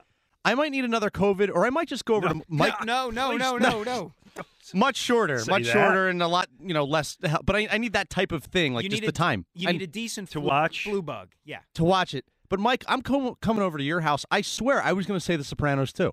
You've never watched Sopranos, and I have zero good reason. Is it an age thing for you? How old were you when it came out? I mean, it came out, during the 2000s? No, a lot of people my age have seen it. Okay. Like, it's totally inexcusable that I have not seen it. I have no good reason that I've yet to watch it. People who seem to have similar interests in TV seem to like it. Everyone seems to like it for the most part. I would say my ranking of the greatest TV dramas of all time, I have Breaking Bad 1 and The Sopranos number 2. And most people will go the other way with that. Mm-hmm. But yeah, I'm going over to Sealskis. We're watching together. Okay, well, good. Yeah. I'll you know what? You're not invited unless you're babysitting my kids. I may join you. Okay, sounds good. I'll babysit the kids. We'll make it a party. How old are the kids now? 11 and 8. That's not too bad. I'll bring the beer. Oh, well, in that case, all right. Then we're doing I'm not changing diapers or anything. That's old enough. So I will add that in. If there's a show, and I have something else to talk about, but there's a show that's great that you've never watched, let us know. I'm really curious about that because for me, it's Band of Brothers. I'm watching it now, and it is an amazingly great show. Okay. Bob in Willingboro joins us. Hello, Bob. Hey, good morning, fellas. Hi, Bob. I thought that was a great interview. I'm going to get misty if I talk about it, but you guys touched me. That was a great interview. Thank you so much appreciated. Football. All this noise about Bijan at 10, stop it. Just stop it. Sounds like he's talking to a 9-year-old. Yes. You want to draft a running back at number 10? Well, forget it. Listen, I think we both agree with you.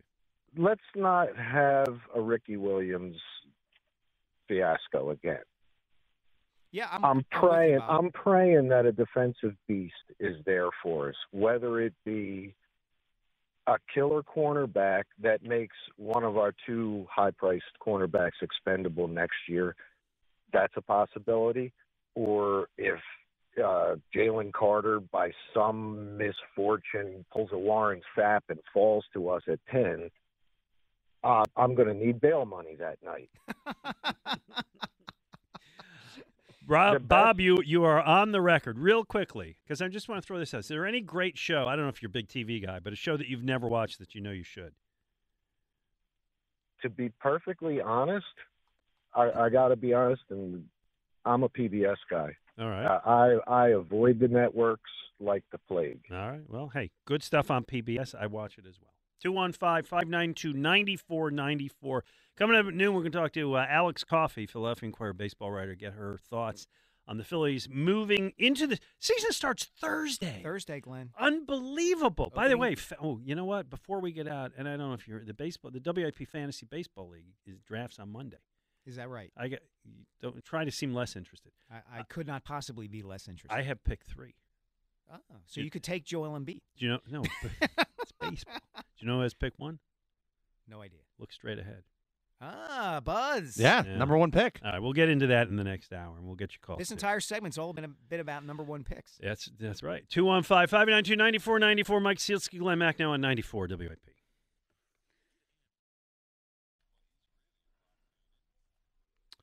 Well, that was the moment the other day, and it's as bad as Scott Fransky makes it sound. Rhys Hoskins has a torn left ACL. Will require reconstructive surgery. And by the way, I've been there with both legs, but I'm not playing first base for the Phillies. Dr. Mark Pollard, our friend from Cooper Bone and Joint, is our guest today. Doc, I imagine you've seen more than your share of those. There are so many questions to ask, but I guess the first one is, what is the typical surgery for that? What is the recovery for that? Yeah, for better or worse, it's not an uncommon problem. The ACL is one of the most important ligaments stabilizing the knee joint. And so when it tears, the knee is rendered unstable. And so as you try to do activities, it'll continue to give out. And so to try to prevent further damage and to allow, high-level activity to resume, what you have to do is actually reconstruct the ACL. In most instances, you can't simply repair the ligament. When it tears, it doesn't tear like a sheet of paper where you can line it up perfectly and stitch it together. If you can imagine, the ACL is a rope made out of a bunch of little threads, and so all those little threads tear. And so it looks like a couple of mop ends when it does tear. So you essentially have to replace the ACL with something, and the gold standard is a strip of tissue, a ligament, or a tendon from either the same person or from someone who doesn't need it anymore, like a cadaver graft. However, in most of the time in very young, very high-level athletes, we lean pretty heavily towards using their own product, the so-called autograft. And essentially you just drill tunnels in the bone where the ACL attaches, and you string the graft in those tunnels through the knee joint, thus creating a new ACL ligament. Doctor, one thing I've always kind of been curious about when you hear an athlete suffer a torn ACL is the movement that caused it. And it didn't look like Hoskins on the play, I don't know if you saw it, was making the kind of severe movement that would generate the torque you would need to tear a ligament. Is that a common thing, I guess, is what I'm asking?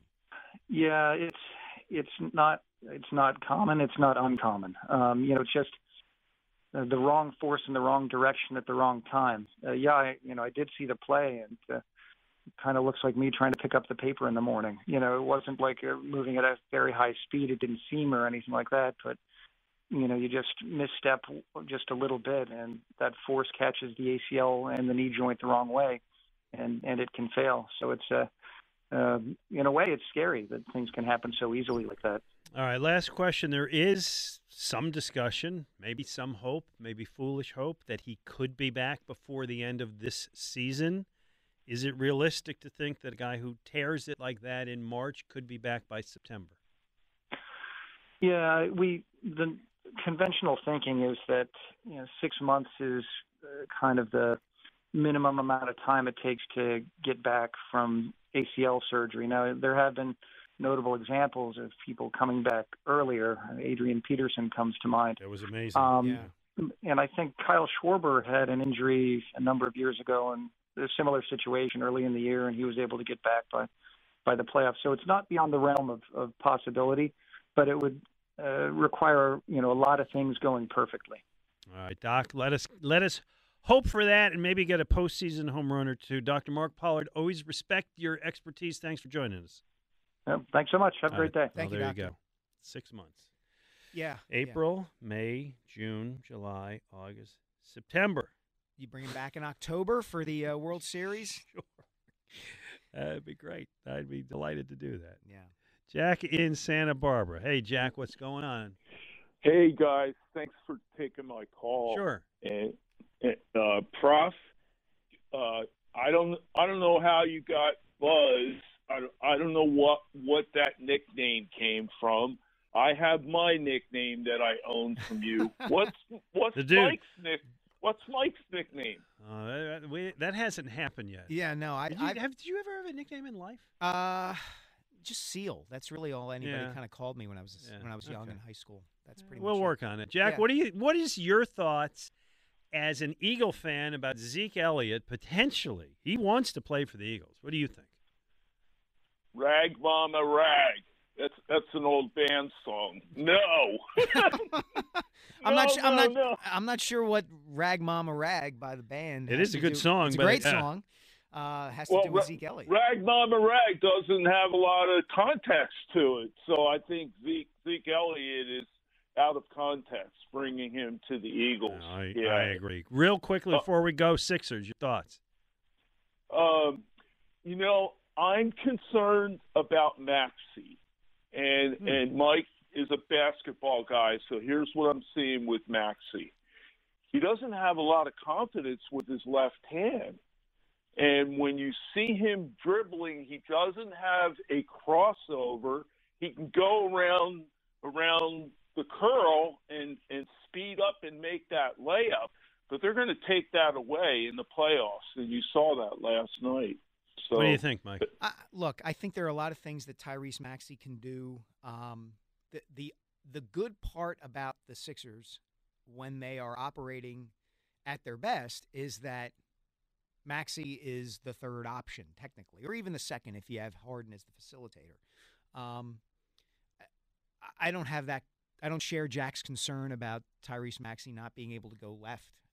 I think he's a pretty explosive player, one who's only going to get better, and Embiid is still the alpha and the omega of this franchise. So no doubt. All right, let's before the break sneak in Clay in Kansas City. What's going on, Glenn, Clay? You, we're doing all right. Hey, good. Hey, real quick on Band of Brothers, it's fantastic, and I think the interesting thing about that is, as a guy that had a grandfather that fought in World War II, don't you find yourself asking if you could do that? As a man? I already listen. We watched episode 1 and 2. That's as far as I am. But in episode 2 is when they jump, and they land in France, and I'm thinking like I would not have the courage or smarts to do that. I already admire these guys.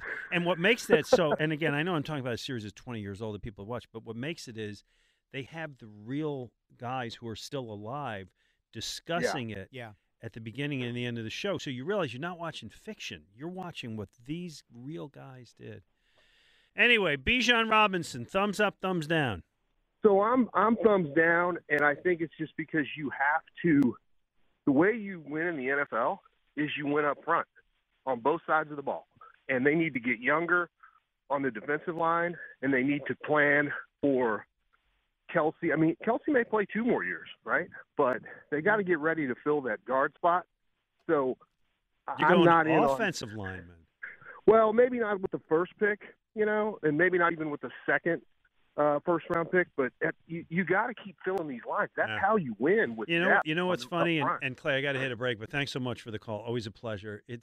I remember years back when I started doing this, and the Eagles would take offensive linermen in the first round or 2, and they would get so much criticism. Antone Davis, well, he was kind of a bust, but they were Jermaine Mayberry. Yeah, they picked right from who small turned out to be college. really good. He was a good player. Yeah, I think he made 1 Pro Bowl. I forget he went to a small school. I don't remember what it was, but nobody had heard of him. Right, and it's like Jermaine Mayberry. Why are they doing this? Now, I think because the Eagles' offensive line has been so dominant and shown how you win with that, the fans are, if they take a tackle, that's fine. That's fine. You got a plan for the future. That's good. Yeah. No, it's 100% right. If I'm picking by position, Mike Sealski, I go secondary 1, defensive line 2, linebacker 3, and then I can deal with everything else. Yeah, I would flip-flop the first 2. I think you can't have enough pass rushers. I think they're going to need them. As to Clay's point, they are a little bit older along the defensive line. I would flip-flop the 2. I would go defensive end / pass rusher, then secondary. Wouldn't bother me at all. 215-592-9494. By the way, to Jack the Dude's point, how did Dan Wilson get the nickname Buzz? Didn't come from me. Didn't come the from one me. I'm most proud of is I gave Eric Golden the nickname Turtle here, which he still carries to this day. That's great. Because he looked like the character from Entourage, yeah. But Dan Wilson is called Buzz because it was a childhood nickname. Because you got a buzz cut? No, it got shortened from Buzzkill. Because you were so much fun at parties. Correct. Which you want to throw in my house. No, I was the type of kid who really enjoyed making jokes that made people roll their eyes and taking it too far and groaners and stuff like that. So someone coined it Buzzkill in middle school and it's stuck ever since. So it's not that you were a party pooper; it's that you just were inappropriate. More or less. Yeah, a combination of inappropriate and a sarcastic party pooper. You're the anti-George Costanza. You didn't know how to leave on a high note. Correct, but I almost got a kick out of not leaving on a high note, if that makes sense. I played into it. And you, even though it's a negative nickname, you're okay with it.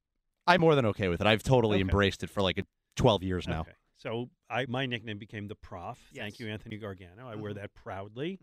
Your nickname is Seal?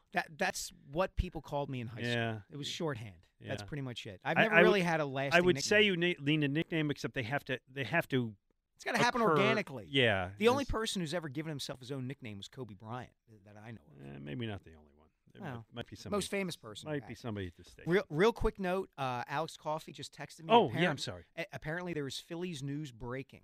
Okay. I don't know what it is yet, but we will get her at 12:25. She got to delay a little bit? Okay. Yeah. Okay, So- we'll talk to her then. We'll get news breaking. Yeah, apparently. Sweet. 215. Well, that means we got next segment open for phone calls. 215-592-9494. And if you call, if you want to give us that TV show, that great show that you've never watched, we'd kind of like to hear some of that as well. Mike, Seal. Seal. We got to do better. Seal and the Prof. Yeah, it doesn't work. No, that does not work at all. On Mac and Mac, it sounds better, to be honest with you. It does. On 94 WIP. So we're going to be hearing calls like that, Glenn, as of Thursday. When opening day rolls around for the Phillies against the Rangers in Arlington. But what we're not going to have is resolution on whether Aaron Nola is staying with the Phillies beyond this season. Yeah, I don't like this news at all. So news coming out, Marcus Hayes, my colleague at the Inquirer, just tweeted this. Dave Dombrowski says the Phillies are breaking off contract talks with pending free agent pitcher Aaron Nola until the end of the season. This is a mutual decision. This does not sound great to me, Glenn. What do you think? No, it sounds not great at all to me. Aaron Nola, along with Rhys Hoskins, who we've been talking about a lot today, are the two longest tenured Phillies. Not sure which one got here first, but Nola was a first-round pick of the Phillies, developed here. Like Rhys Hoskins, he's got his share of critics, but he is consistently one of the best pitchers in the major leagues, and a guy who is, rarely injured, gives you 200 innings a year in an era where guys don't do that.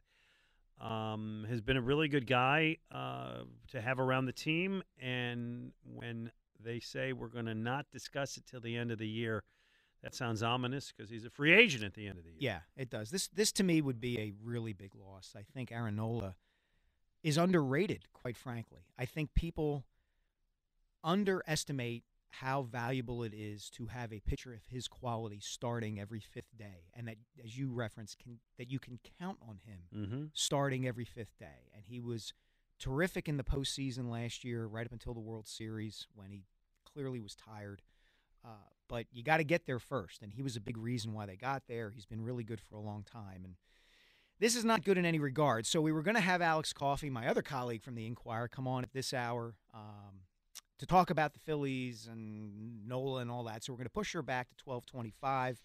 215-592-9494 if you want to weigh in on Hoskins, if you want to weigh in on just what you've heard about Aaron Nola. We're still taking, at Glenn's suggestion, great TV shows that you somehow have never gotten around to watching. Although bring something else along with that, but yes. Yeah, please do. And we're going to dive into the NCAA tournament in a little bit. But first, let's get Rich up here from Wayne. Wanted to talk about Band of Brothers, which Glenn is just getting around to watching. Rich, what are your thoughts here? Well, one of the things that's so interesting about Band of Brothers is that there's two local connections from South Philly. As you watch the show, you'll see two individuals who will be interviewed by the name of Babe Heffron and Wild Bill Garnier. Yeah, South Philly residents. When I worked in Center City, I had the privilege of introducing myself to Babe Heffron. He used to walk through Liberty Place every now and then, and he was always very distinctive. He always wore a white jacket and a military hat with a lot of emblems on it, and he stood out. And I took the time to introduce myself and thank him for his service. Just a great gentleman. And Bill used to always appear in the Memorial Day parade in Wayne and got great ovations. So there's this nice little local connection that I think you'll find interesting as you continue to watch Band of Brothers. My recollection is that when the show came out in 2001, and those guys were both still around, and I think it was Wild Bill came on WIP once or twice. I could be wrong, but that's how I recall it. And, yeah, again, I've only watched a couple episodes, but I'm definitely getting a sense that there's a bit of a Philly angle to it. Rich, did you want to weigh in on anything Eagles or Phillies related?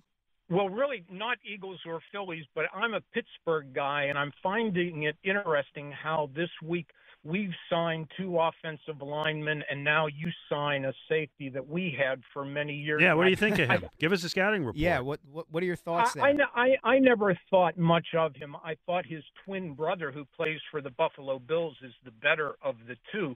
But I think the connection is because I believe his name is Andy Weidel, who is now one of the assistant GMs in Pittsburgh because of him coming from Philly. So it's interesting that these two teams are trading players back and forth, and I think that's what we're finding out is going on in the NFL, that there is just this circuitous route that players are taking from one team to another. Yeah, you're right, and Rich, thank you for the call. It's a strong connection between the Steelers and the Eagles. Andy Weidel was one of Howie Roseman's right-hand men while he was here, and would be somebody you'd see come draft time, would be one of the forward faces of the team. Anytime decision-making came around. Chuck in Worcester wants to weigh in on Aaron Nola. Chuck, what do you think? Always good to talk to you, Mike. Thank you. Listen, got a question for you. And you tell me if I'm a little out of whack here. Now, last year, Nola came up big in a big game against the Astros. Yes.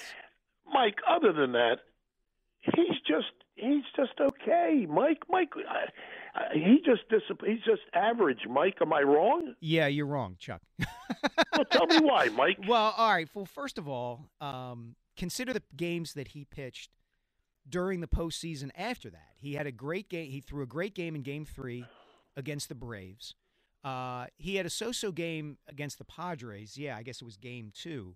But his outing against the Cardinals in Game 2 of that series was terrific. He threw, 7 or 8 shutout innings, I believe. So, and if you look at his career in total, Chuck, I mean, you're talking about a guy who was, third in the Cy Young voting back in, I think, 2018. You're talking about somebody who... Fourth last year, Fourth last year. If you look at his win-loss record, you say, oh, he's average. But if you look at the numbers, you look at walks, hits per innings pitched, strikeout ratio, all those things, he's an elite starter. He just All right, is. well, let me ask you this. I'm going to tell you, in my lifetime, and I'm older than you are, Mike, in my lifetime, we got one of the best general managers. This guy has really helped us out. So let me ask you this, Mike. What's the limit for you? How high are you going to go for this guy? You know, that's a good question. I haven't crunched the numbers yet on what kind of salary figure a guy like a Nola would take. I mean, look, at this stage of his career, I think you're looking at it probably, if you're from a Philly standpoint, like a 3 or 4 year deal. And thanks, Chuck, for weighing in on that. I don't know, Glenn. What would you be willing to give Aaron Nola? I would say I'm going to look up what pitchers are making these days, right? Because salaries are nuts. Listen, here's your highest paid pitchers in baseball right now. Go ahead. Max Scherzer, $43 million a year. Justin Verlander, $43 million a year. But by the way, they're 38 and 40 years old. Yeah. Garrett Cole, $36 million a year. Steven Strasburg, 35. They regret that one. The worst contract in baseball right now. Yeah, Shohei Ohtani, 30, and he will get more wherever he goes. Jacob deGrom, 30. And by the way, he's 38. These guys are old. Yeah. Chris Sale, 27. So the answer is, you want to keep him? You're paying him between $25 and $30 million a year. Yeah. I mean, that's what it is. 3 years, $75 million. $80 million. That would work for me. It probably wouldn't work for him. Zach Wheeler's getting 24.5. Now, his contract was signed a couple of years ago, so it goes up. Yeah. So I would say Nola is going to want a minimum of $25 to $30 million a year, and that's what you got to pay. So you're looking at what? If you're the Phillies, 3 years, 90? Yeah. I don't want to go beyond that. Yeah. Yeah. I mean, that's kind, and I'm sure he might be looking at it and saying, I want more per year, or I want a longer-term deal. Here's the one thing. I know that Aaron Nola, one of his favorite things, is Yingling. Oh. If he leaves here, well, I guess they do sell Yingling up and down the East Coast. It's pretty national now at this point. Yeah, I know. Yeah. But he can't get it as easily. He can't get it straight. Well, I was going to say he can't even get it straight from the brewery, but they opened one down in Florida. Oh, see. But he's not going to Tampa Bay anyway. No, he's not. Pay it. Chris from Clinton wants to talk about the Phils. Chris, you're on WIP with Glenn and Mike. What's up, Seal? How are you doing? Hey.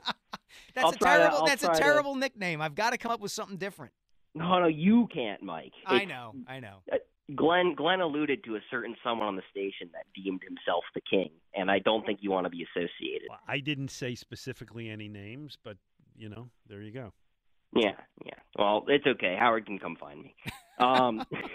Go ahead, Chris. What are your thoughts on the Phil? The Rhys Hoskins injury really, I don't want to say broke me, but it really made me feel bad this week. I was at his first ever game as a Philly. He didn't start the home run streak then in 2017, but he hit a few to the wall, and right away I was like, oh, this is finally a prospect that the Phillies have created, have brought up. That seems like he's going to be a legit major leaguer. And of course he got a lot of crap from the fans, but he was and will continue to be, I think, a great power hitting first baseman.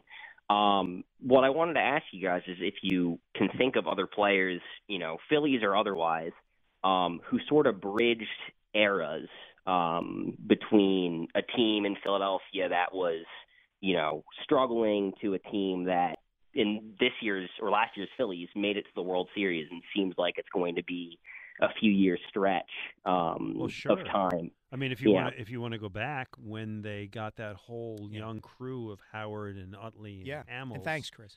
They went through a couple tough years before that. If you want to go way back, when Schmidt and Boa and Luzinski come up on a team that's not a good team, but you have these young kids coming up. Yeah, I mean, look at the Flyers of the late 60s into the 70s. A lot of those, Bob Clark was on some bad teams before they started winning Stanley Cups. Look at the Sixers, Look at the Sixers now. Well, look at them now, right? But I was going to say look at the Sixers in the 70s where that roster was built up over time, and in a weird way, Julius Erving first in 1976 and then later Moses Malone in 1982 were almost like the cherries on top. They were the finishers. Right. Yeah. There's been situations like that, fairly frequently. Nick also wants to talk about the Phillies. Nick's in Claymont. Nick, your thoughts? Hey, how you doing? I hate to say this about Rhys, but it's like the modern-day Bill Buckner, and he blows another play in the field and feigns an injury. It's just crazy to me how it comes out so fast. Hold on. Nick. You said he blows one in the field, and what was the verb you used? What's an injury? It feigns an injury. He doesn't I don't know. feign. Do you know what feign means? Feign means pretends. No. Feign means pretends. Yeah, I guess that's the word I'm trying to use. You think he pretended to have an injury? Well, they're going to do pretend surgery on that injury. Well, that's what I mean. I feel bad about saying it, but it's like with the storyline, we want Bohm at first, and we wanted to clear it. I don't know. It just, I don't know. It's why I feel terrible. I don't know either. I don't know either, Nick. Thank you for the call. Yeah, I don't think he knows the meaning of the word feigns.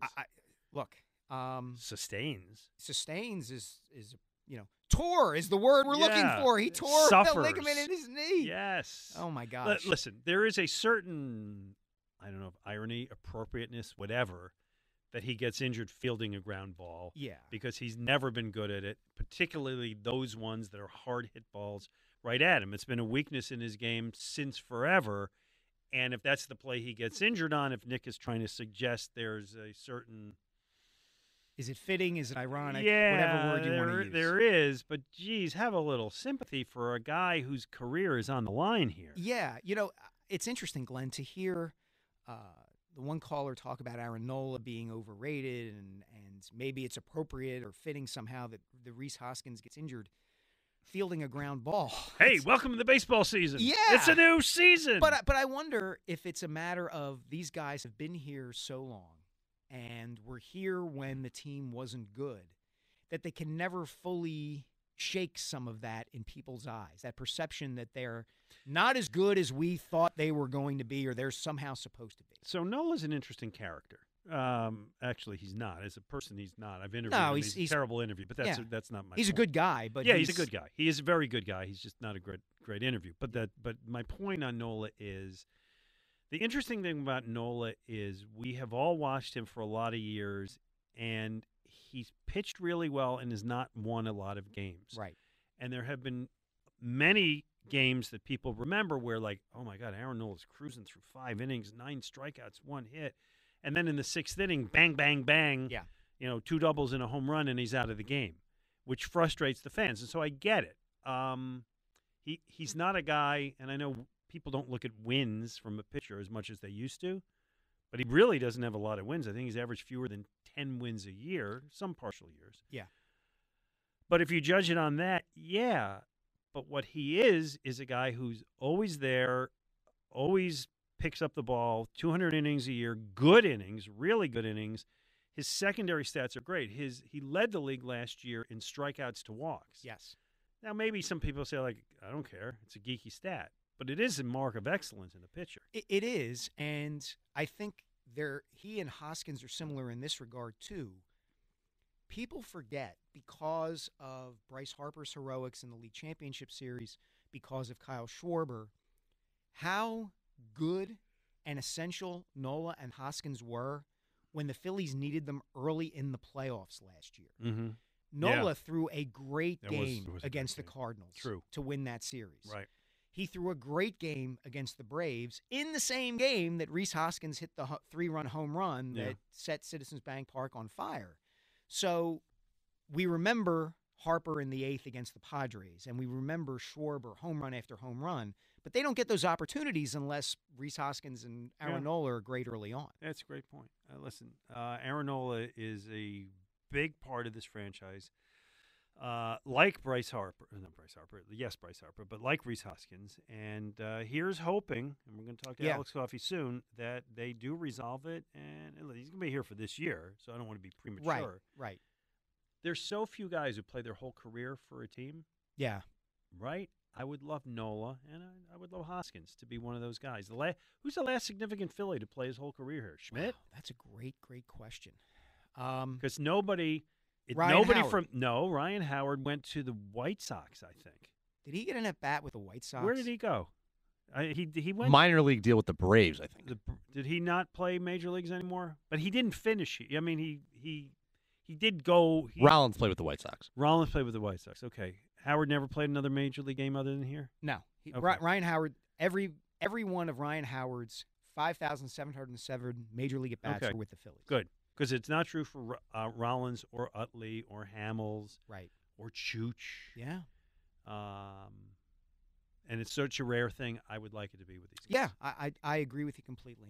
And I'm an Aaron Nola guy, if there is such a thing. Yeah, I am too. You know. Absolutely. Anyway, when we come back from the break, Alex Coffey, my colleague at the Inquirer, who has just gotten finished filing the breaking news story about Nola breaking off contract talks with the Phillies and the Phillies breaking off contract talks with him. She's going to join us from Florida. She's covering spring training for us at the Inquirer. She'll give us some insight into this whole dynamic between Nola and the Phillies. We, of course, are going to keep taking your calls. Glenn and I haven't had a chance to talk about the NCAA tournament yet, and this one coach who Glenn is desperate to bring back to Philadelphia. Come on, let's save Temple University. And I don't think it's Let's make history. And, of course, we are taking your calls at 215-592-9494. He is Glenn the Prof Mac now. I am Mike, searching for a nickname, Sealski. You are listening to WIP.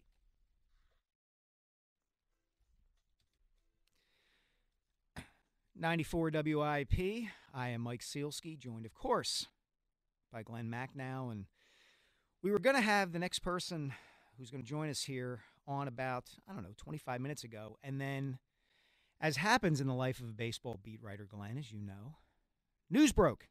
And we found out that the Phillies and Aaron Nola had broken off talks on a contract extension, which doesn't sound very good. And Alex Coffey, you had to run off and write that breaking news story. How did it turn out? Everything okay? Yeah, it's some of my best work. No, it was scrambling to write something on my phone and get a response from the agent and try to process everything in 10 minutes. They literally gave us Dave 10 minutes before I was supposed to join you guys. So I appreciate your flexibility. No, and we appreciate your time. Very much. So, all right, give us that 10-minute analysis of what's happening here. Yeah, so basically Dave told us that contract negotiations with Nola have come to a halt.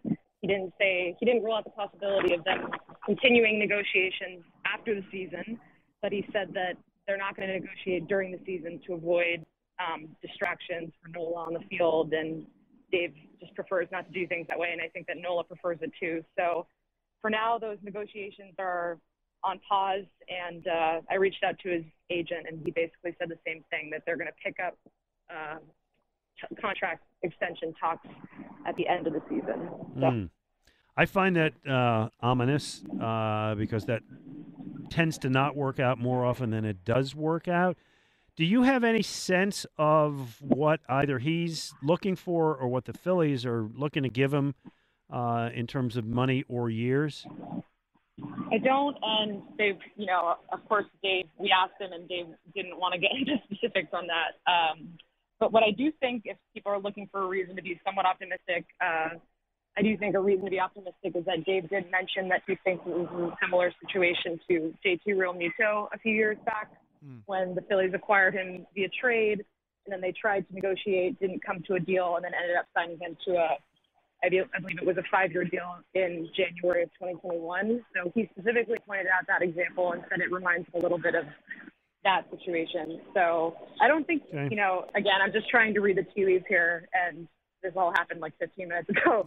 But I don't think that he would have said that, without us asking him if that didn't mean something. So, Alex, this has been an eventful week, an eventful couple of days with Rhys Hoskins and his torn ACL, and now this news with Aaron Nola. What is the vibe in and around the team down there? Is there still a sense of optimism that we're going to be fine? Is there any sort of quasi-concern kind of leaking into people's thinking down there? Yeah, I mean, it's hard to get a good read after just, all this stuff is happening, happening over a short, condensed period of time. But it seems like the vibes are pretty good still. Hoskins has been in and out of the clubhouse, so it's not like we haven't seen him. And I think the plan is for him to be around over the course of the season, so as around as he can be. But I definitely don't think that the vibes are what they were before when everyone was healthy and Painter was throwing 100 miles an hour. And I mean, you think about they've really been hit by the injury bug over the past couple of weeks. It's pretty astounding between Ranger Suarez and, Painter and now Hoskins and, Harper obviously was hit before. So, but yeah, that stuff starts to add up for sure. So let's get your best speculation on what they do at first base. There are a lot of options there. What would be your guess right now? Yeah, well, they're really high. I mean, Dombrowski made a point of saying that they really like Derek Hall, and they want to give him a chance to get more playing time. Whether or not that means he's going to face lefties is a different story.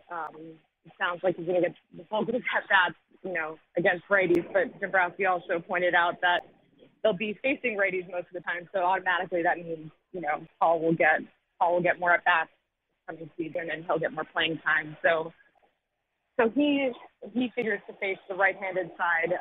As far as the left-handed side, I think, they're open-minded to shifting Bohm around. Bohm is experienced playing first base, so, if they wanted to do a right-left platoon with Paul, they could, switch them off facing lefties and righties. Okay. Or they could look. Oh, sorry. No, and I hear you. I guess my follow-up to that is until you have Bryce Harper back, then if you've got Hall playing first base, who's the DH? They've actually talked about Schwarber potentially DHing to start the season just because they're trying to ease him back to left field. It looks likely that Jake Cave is going to make the team. He's been hitting really well. He's having a great spring. He's actually hitting the ball harder than – there's some StatCast thing that said that he's hitting the ball as hard as, anyone this spring. So they're really impressed with him, and he's been doing that consistently, and he would be a defensive upgrade in left field. So I think right now the tentative plan is to stick him out there, Schwarber DH, and then – Castellanos, you can switch Cave between the corner outfield spots to give Castellanos and Schwarber time in that DH spot. But again, this is my speculation. They haven't officially told us that yet. So just to kind of quickly, in a way, follow up on that, Alex, Edmundo Sosa is a player who is kind of intriguing, and it seems like the Phillies are very, very high on who he can be. Where does he fit into that? I would think he'd be the third baseman if Bohm is playing first base on a particular day. What kind of player do the Phillies think that he can be, Sosa? Yeah, I mean they're eager to get him into the lineup more based on how he's been hitting in the second half of last season and this spring training. He's having a great spring. He's kind of this jack of all trades type of guy who's, an elite defender. You can stick him at third, you can stick him at second. I don't think that they would stick him at first. I saw that some people were suggesting that as a possibility, but I think that he's such a good defender that they might they might think, I don't want to say it would be a waste to put him at first, but they might be more inclined to use him, at one of the other infield spots that are more challenging. They've also been giving him some playing time in center field, so they want to see if he can potentially do a platoon with Brandon Marsh out there. But he's still pretty, he's been improving, but it's still new for him, and obviously that transition doesn't happen overnight from the infield to the outfield. So yeah, I think that they want to get him in the lineup as much as they can, basically, and luckily he has the defensive versatility to be able to get a lot of that playing time. We're talking to Alex Coffey of the Philadelphia Inquirer. You can follow her on Twitter at @byalexcoffee, Coffee.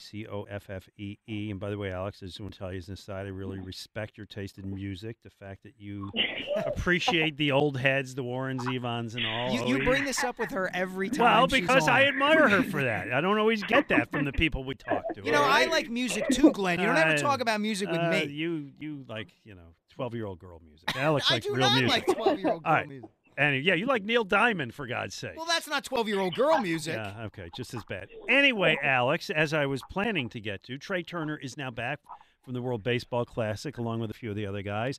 What's your early take on him and just kind of how he fits in and what he's bringing to the team?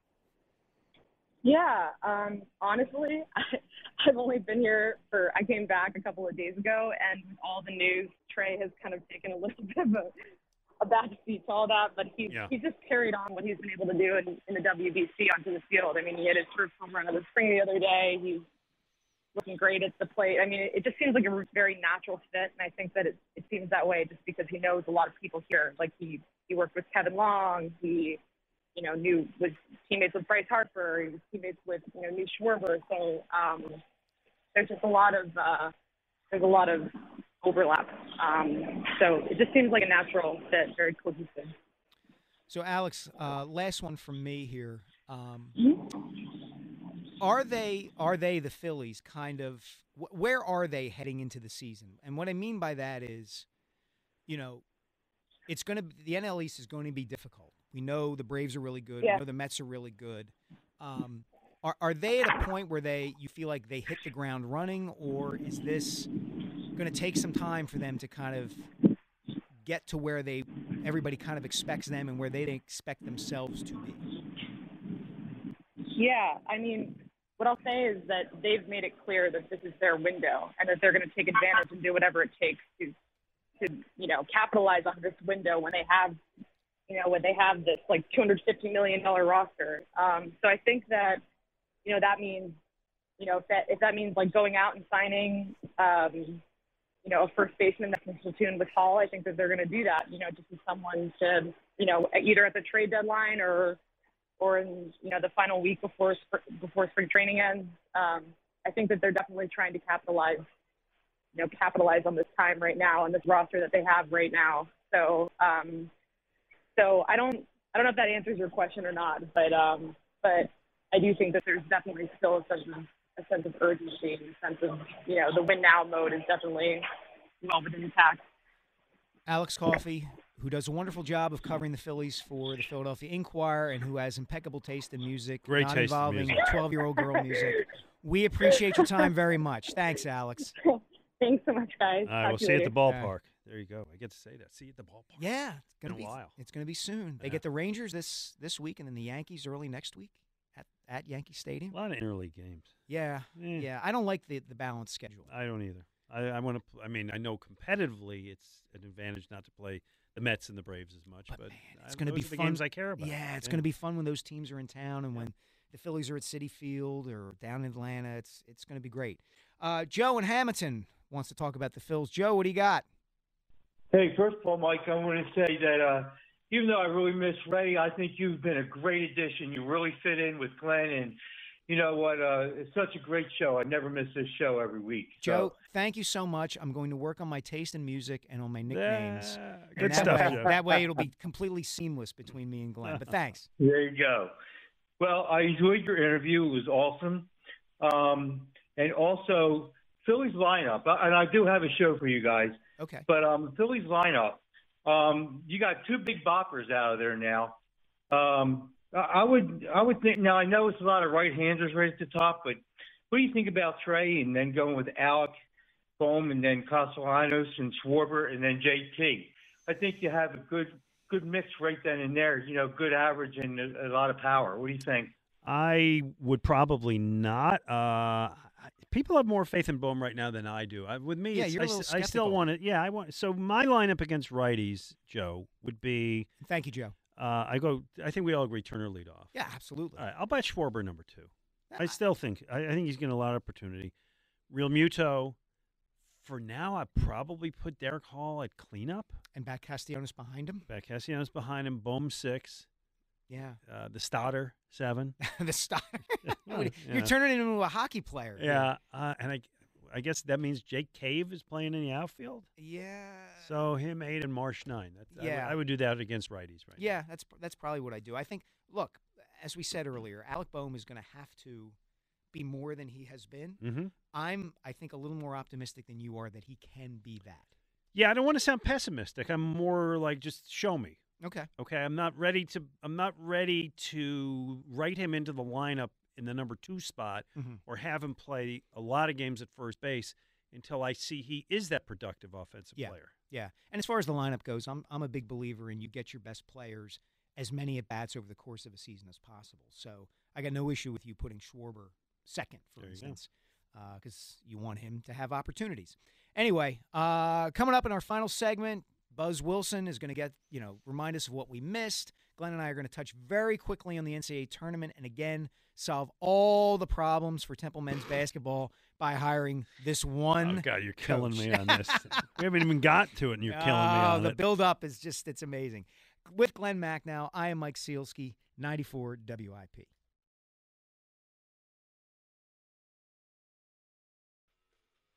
See, now this is not 12-year-old girl music. That's good rock and roll from my youth. Getting right an there. argument from me. Okay. You got a little sensitive about that one. A That's little bit. interesting. 12-year-old girl music. I don't usually find you getting defensive about anything. No, I will. We found a sore spot there. I will defend to the death Neil Diamond, but Britney Spears and Rihanna. There you go. Come on. I'm Mike Sealski with Glenn Mack now. We got Phillies baseball coming up at 1 o'clock today. They are playing the Yankees in Clearwater, and Ellsworth up in Allentown wants to talk about the Phils. Ellsworth, what do you got? Yeah, I don't think the Phillies should move Boehm back and forth between third and first. He got real comfortable the second half of the season and played a really good third base after the 3-hour game and the faux pas and with the mouthing of the words "I hate it here." And I just want to leave him there. I'd play Hall at first base and, occasionally give JT a day off behind the plate, throw him down there, and, Schwarber once in a while. And I let Hall do most of it. And I just don't want to mess with his head. And if he goes into another slump, everybody's going to start putting the pressure on him again. And then, how it is when you press. Yeah. I mean, I went through red light. That's a fair point, and thanks for the call. I mean, there is something to be said for that. We saw what happened with Scott Kingery when he was uncomfortable with what he was doing in the field, and there were other issues there too. In the words of Steve Fredericks, the late great, I agree with the caller. There you go. Geary, our favorite referee from Southampton. Geary, you're on with Mike and Glenn. Hey, guys. How you doing? Doing great. Great. Before I get going, Mike, I think maybe we'll do how about Scoop? I don't mind that. I don't mind that at all. I don't break a lot of news in my role, so I'm not sure Scoop is appropriate. Maybe you'll but start. Well, you live up to the nickname. Yeah, high time after 25 years in the newspaper business. Yeah, that's good. What do you got on the Phils, Gary? Well, I wanted to basically talk about the I believe they should be looking for a trade situation or a person that they can add to. I think I agree with the last caller I don't like them going back and forth with Bohm. He seems like he's pretty comfortable right now there, and they'll just be mixing up the chemistry that they had from last year. So I think what they should be doing is looking on the wire or some type of trade or something like this. So I don't know what you guys feel I think there about will the be trade. guys. We talked earlier about Luke Voigt as a guy available. Yeah. Christian Walker, maybe you could get him. There could be names that pop. Yeah, up. and that in some ways is the simplest solution, right? You're kind of looking for a one-dimensional guy, right. You play Hall against righties, and you play this other guy who you pick up against lefties, and problem solved. So, Glenn, we've been teasing this all show. Temple University needs a men's basketball coach. Okay, so you have a particular idea about who they ought to hire. Yeah, and I'm not unique in this. It's been suggested, and I know it's the long shot of long shots, and you can tell me why it's ridiculous. I would love to see Temple University revive its program and make history by bringing in Dawn Staley and paying her whatever fortune it takes to bring her here. Yeah, I love the idea of it in theory. Right now, she makes twice as much as what the Temple men's coach has been making. Yep. She's a national icon. She's probably going to win her second consecutive national championship. Rooting for her. Go undefeated. She's already appearing in Aflac commercials with Coach K. Yes. Imagine the endorsement she could get as the first woman to coach I'm serious, a major Division I men's basketball program. But it would be groundbreaking. It would, and then the financial opportunities is that if that's what you're talking about would be there. But she'd then have to win. And Temple's program is in such a shambles right now that I don't know that it's worth it to her to come back. Well, I trust you on that. That's where I can't disagree with you. Yeah, it's just, I mean, I love the idea of maybe it a too. fool's errand for her. Yeah, but there may be somebody else out there who could break that ceiling, break the glass ceiling of that. Have you been watching the tournament, by the way, the men's tournament? I think maybe I watched this. And that is it. San Diego State has done it. For the first time in school history, they're going to the Elite Eight. And the #1 overall seed, Alabama, is out. Tonight belongs to Miami. The Hurricanes take out the 1 seed and advance to the Elite Eight for the second straight year. Now, the brackets, they're all over the place. It is wide open. It's a year, well, unlike any other. It's been a crazy tournament in that regard, Buzz. I mean, no #1 seeds in the Elite Eight for the first time ever. And there's only 1 2 seed left in Texas. Yeah, it speaks to the parity that's in the sport now. You could see UConn winning it. You could see Creighton winning it.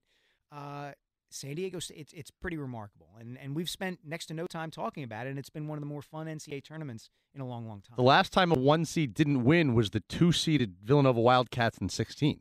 Yeah. So it's not as if, we have upsets in the tournament before, but it's usually when you get down to this nitty-gritty Elite Eight, you have the powerhouses. There's no Duke, there's no Carolina, there's no Kansas, there's no Kentucky, the Blue Bloods who we're used to. We have Elite Eight games tonight, Florida Atlantic and Kansas State, followed by Creighton and San Diego State. Yeah. Where are these schools So coming who's from? your team now? I'm going Kansas. That little guard in Kansas State. Oh, he was great. Man, I love this. So I'm rooting for the Kansas State. I think their nickname is the Kansas State Barrett Brooks. I think that's their name. The only guy I ever know went to Kansas State, so I'm rooting for them. No, Mitch Richmond, man. Knocked my LaSalle Explorers out in 1988 and then went down to the Explorers 10 years ago when LaSalle made This that feels like a Sweet year 16 that Gonzaga could finally get over the hump. That's who I would like to see, honestly, is Gonzaga. Buzz, what else did we miss? Yeah, so really quick, John Tortorella telling Flyers fans to stop mailing them that they want the team to tank. He said it's asinine. I get it from his perspective, right? He's the coach. He has to win games, and you and I have debated the grand issue of tanking forever. But there are people who I trust say there are 4 or 5 really good prospects in this draft, and they're going to play their way right out of that. Yeah, they are. I mean, look, I get it from a player-coach standpoint. You never try to lose, but the incentive structure is set up so that the worse you are, the better you can be down the road. And the Flyers, I think you're right, Glenn, are going to be on the outside looking in at one of those really, really good prospects. And then really quick, we teased it earlier. Glenn and I have the WIP Fantasy Baseball Draft. Yeah. I've been told by sources this is the first time this league exists since 2014, I believe it is. Yeah, it was back in the day we had it. Back in the day, it went away, but I got the number 1 overall pick, and Glenn's picking third, so I'm looking forward to that. You want to declare who you're taking? Yeah, so I told you before the air, it's no surprise here. I think I'm going Ohtani. Yeah. He shined in the World Baseball Classic. How about the Phillies trying to save the country the other night? Great. Trey Turner going yard, Schwarber going yard. That tournament was great. So you take him. So Trey Turner probably goes number 2. So I just got to figure out number 3. You take Mike Trout and his strikeouts. Yeah, most overrated. How do you think player, Ohtani and Trout, return to camp together? How was that moment? They shake hands and they say we're on a terrible team. Buzz Wilson, thank you so much. Thanks to Mark Appel, Alex Coffey. Glenn will be back tomorrow morning. I'll talk to you next week. Thanks for listening to WIP. Baseball is back, and so is MLB.tv. Watch every out-of-market, regular season game on your favorite streaming devices, anywhere, anytime, all season long. Follow the action live or on demand. Track 4 games at once with multi-view mode and catch up with in-game highlights. Plus, original programs, minor league broadcasts, and local pre- and post-game shows. Go to MLB.tv to start your free trial today. Blackout and other restrictions apply. Major League Baseball trademarks used with permission.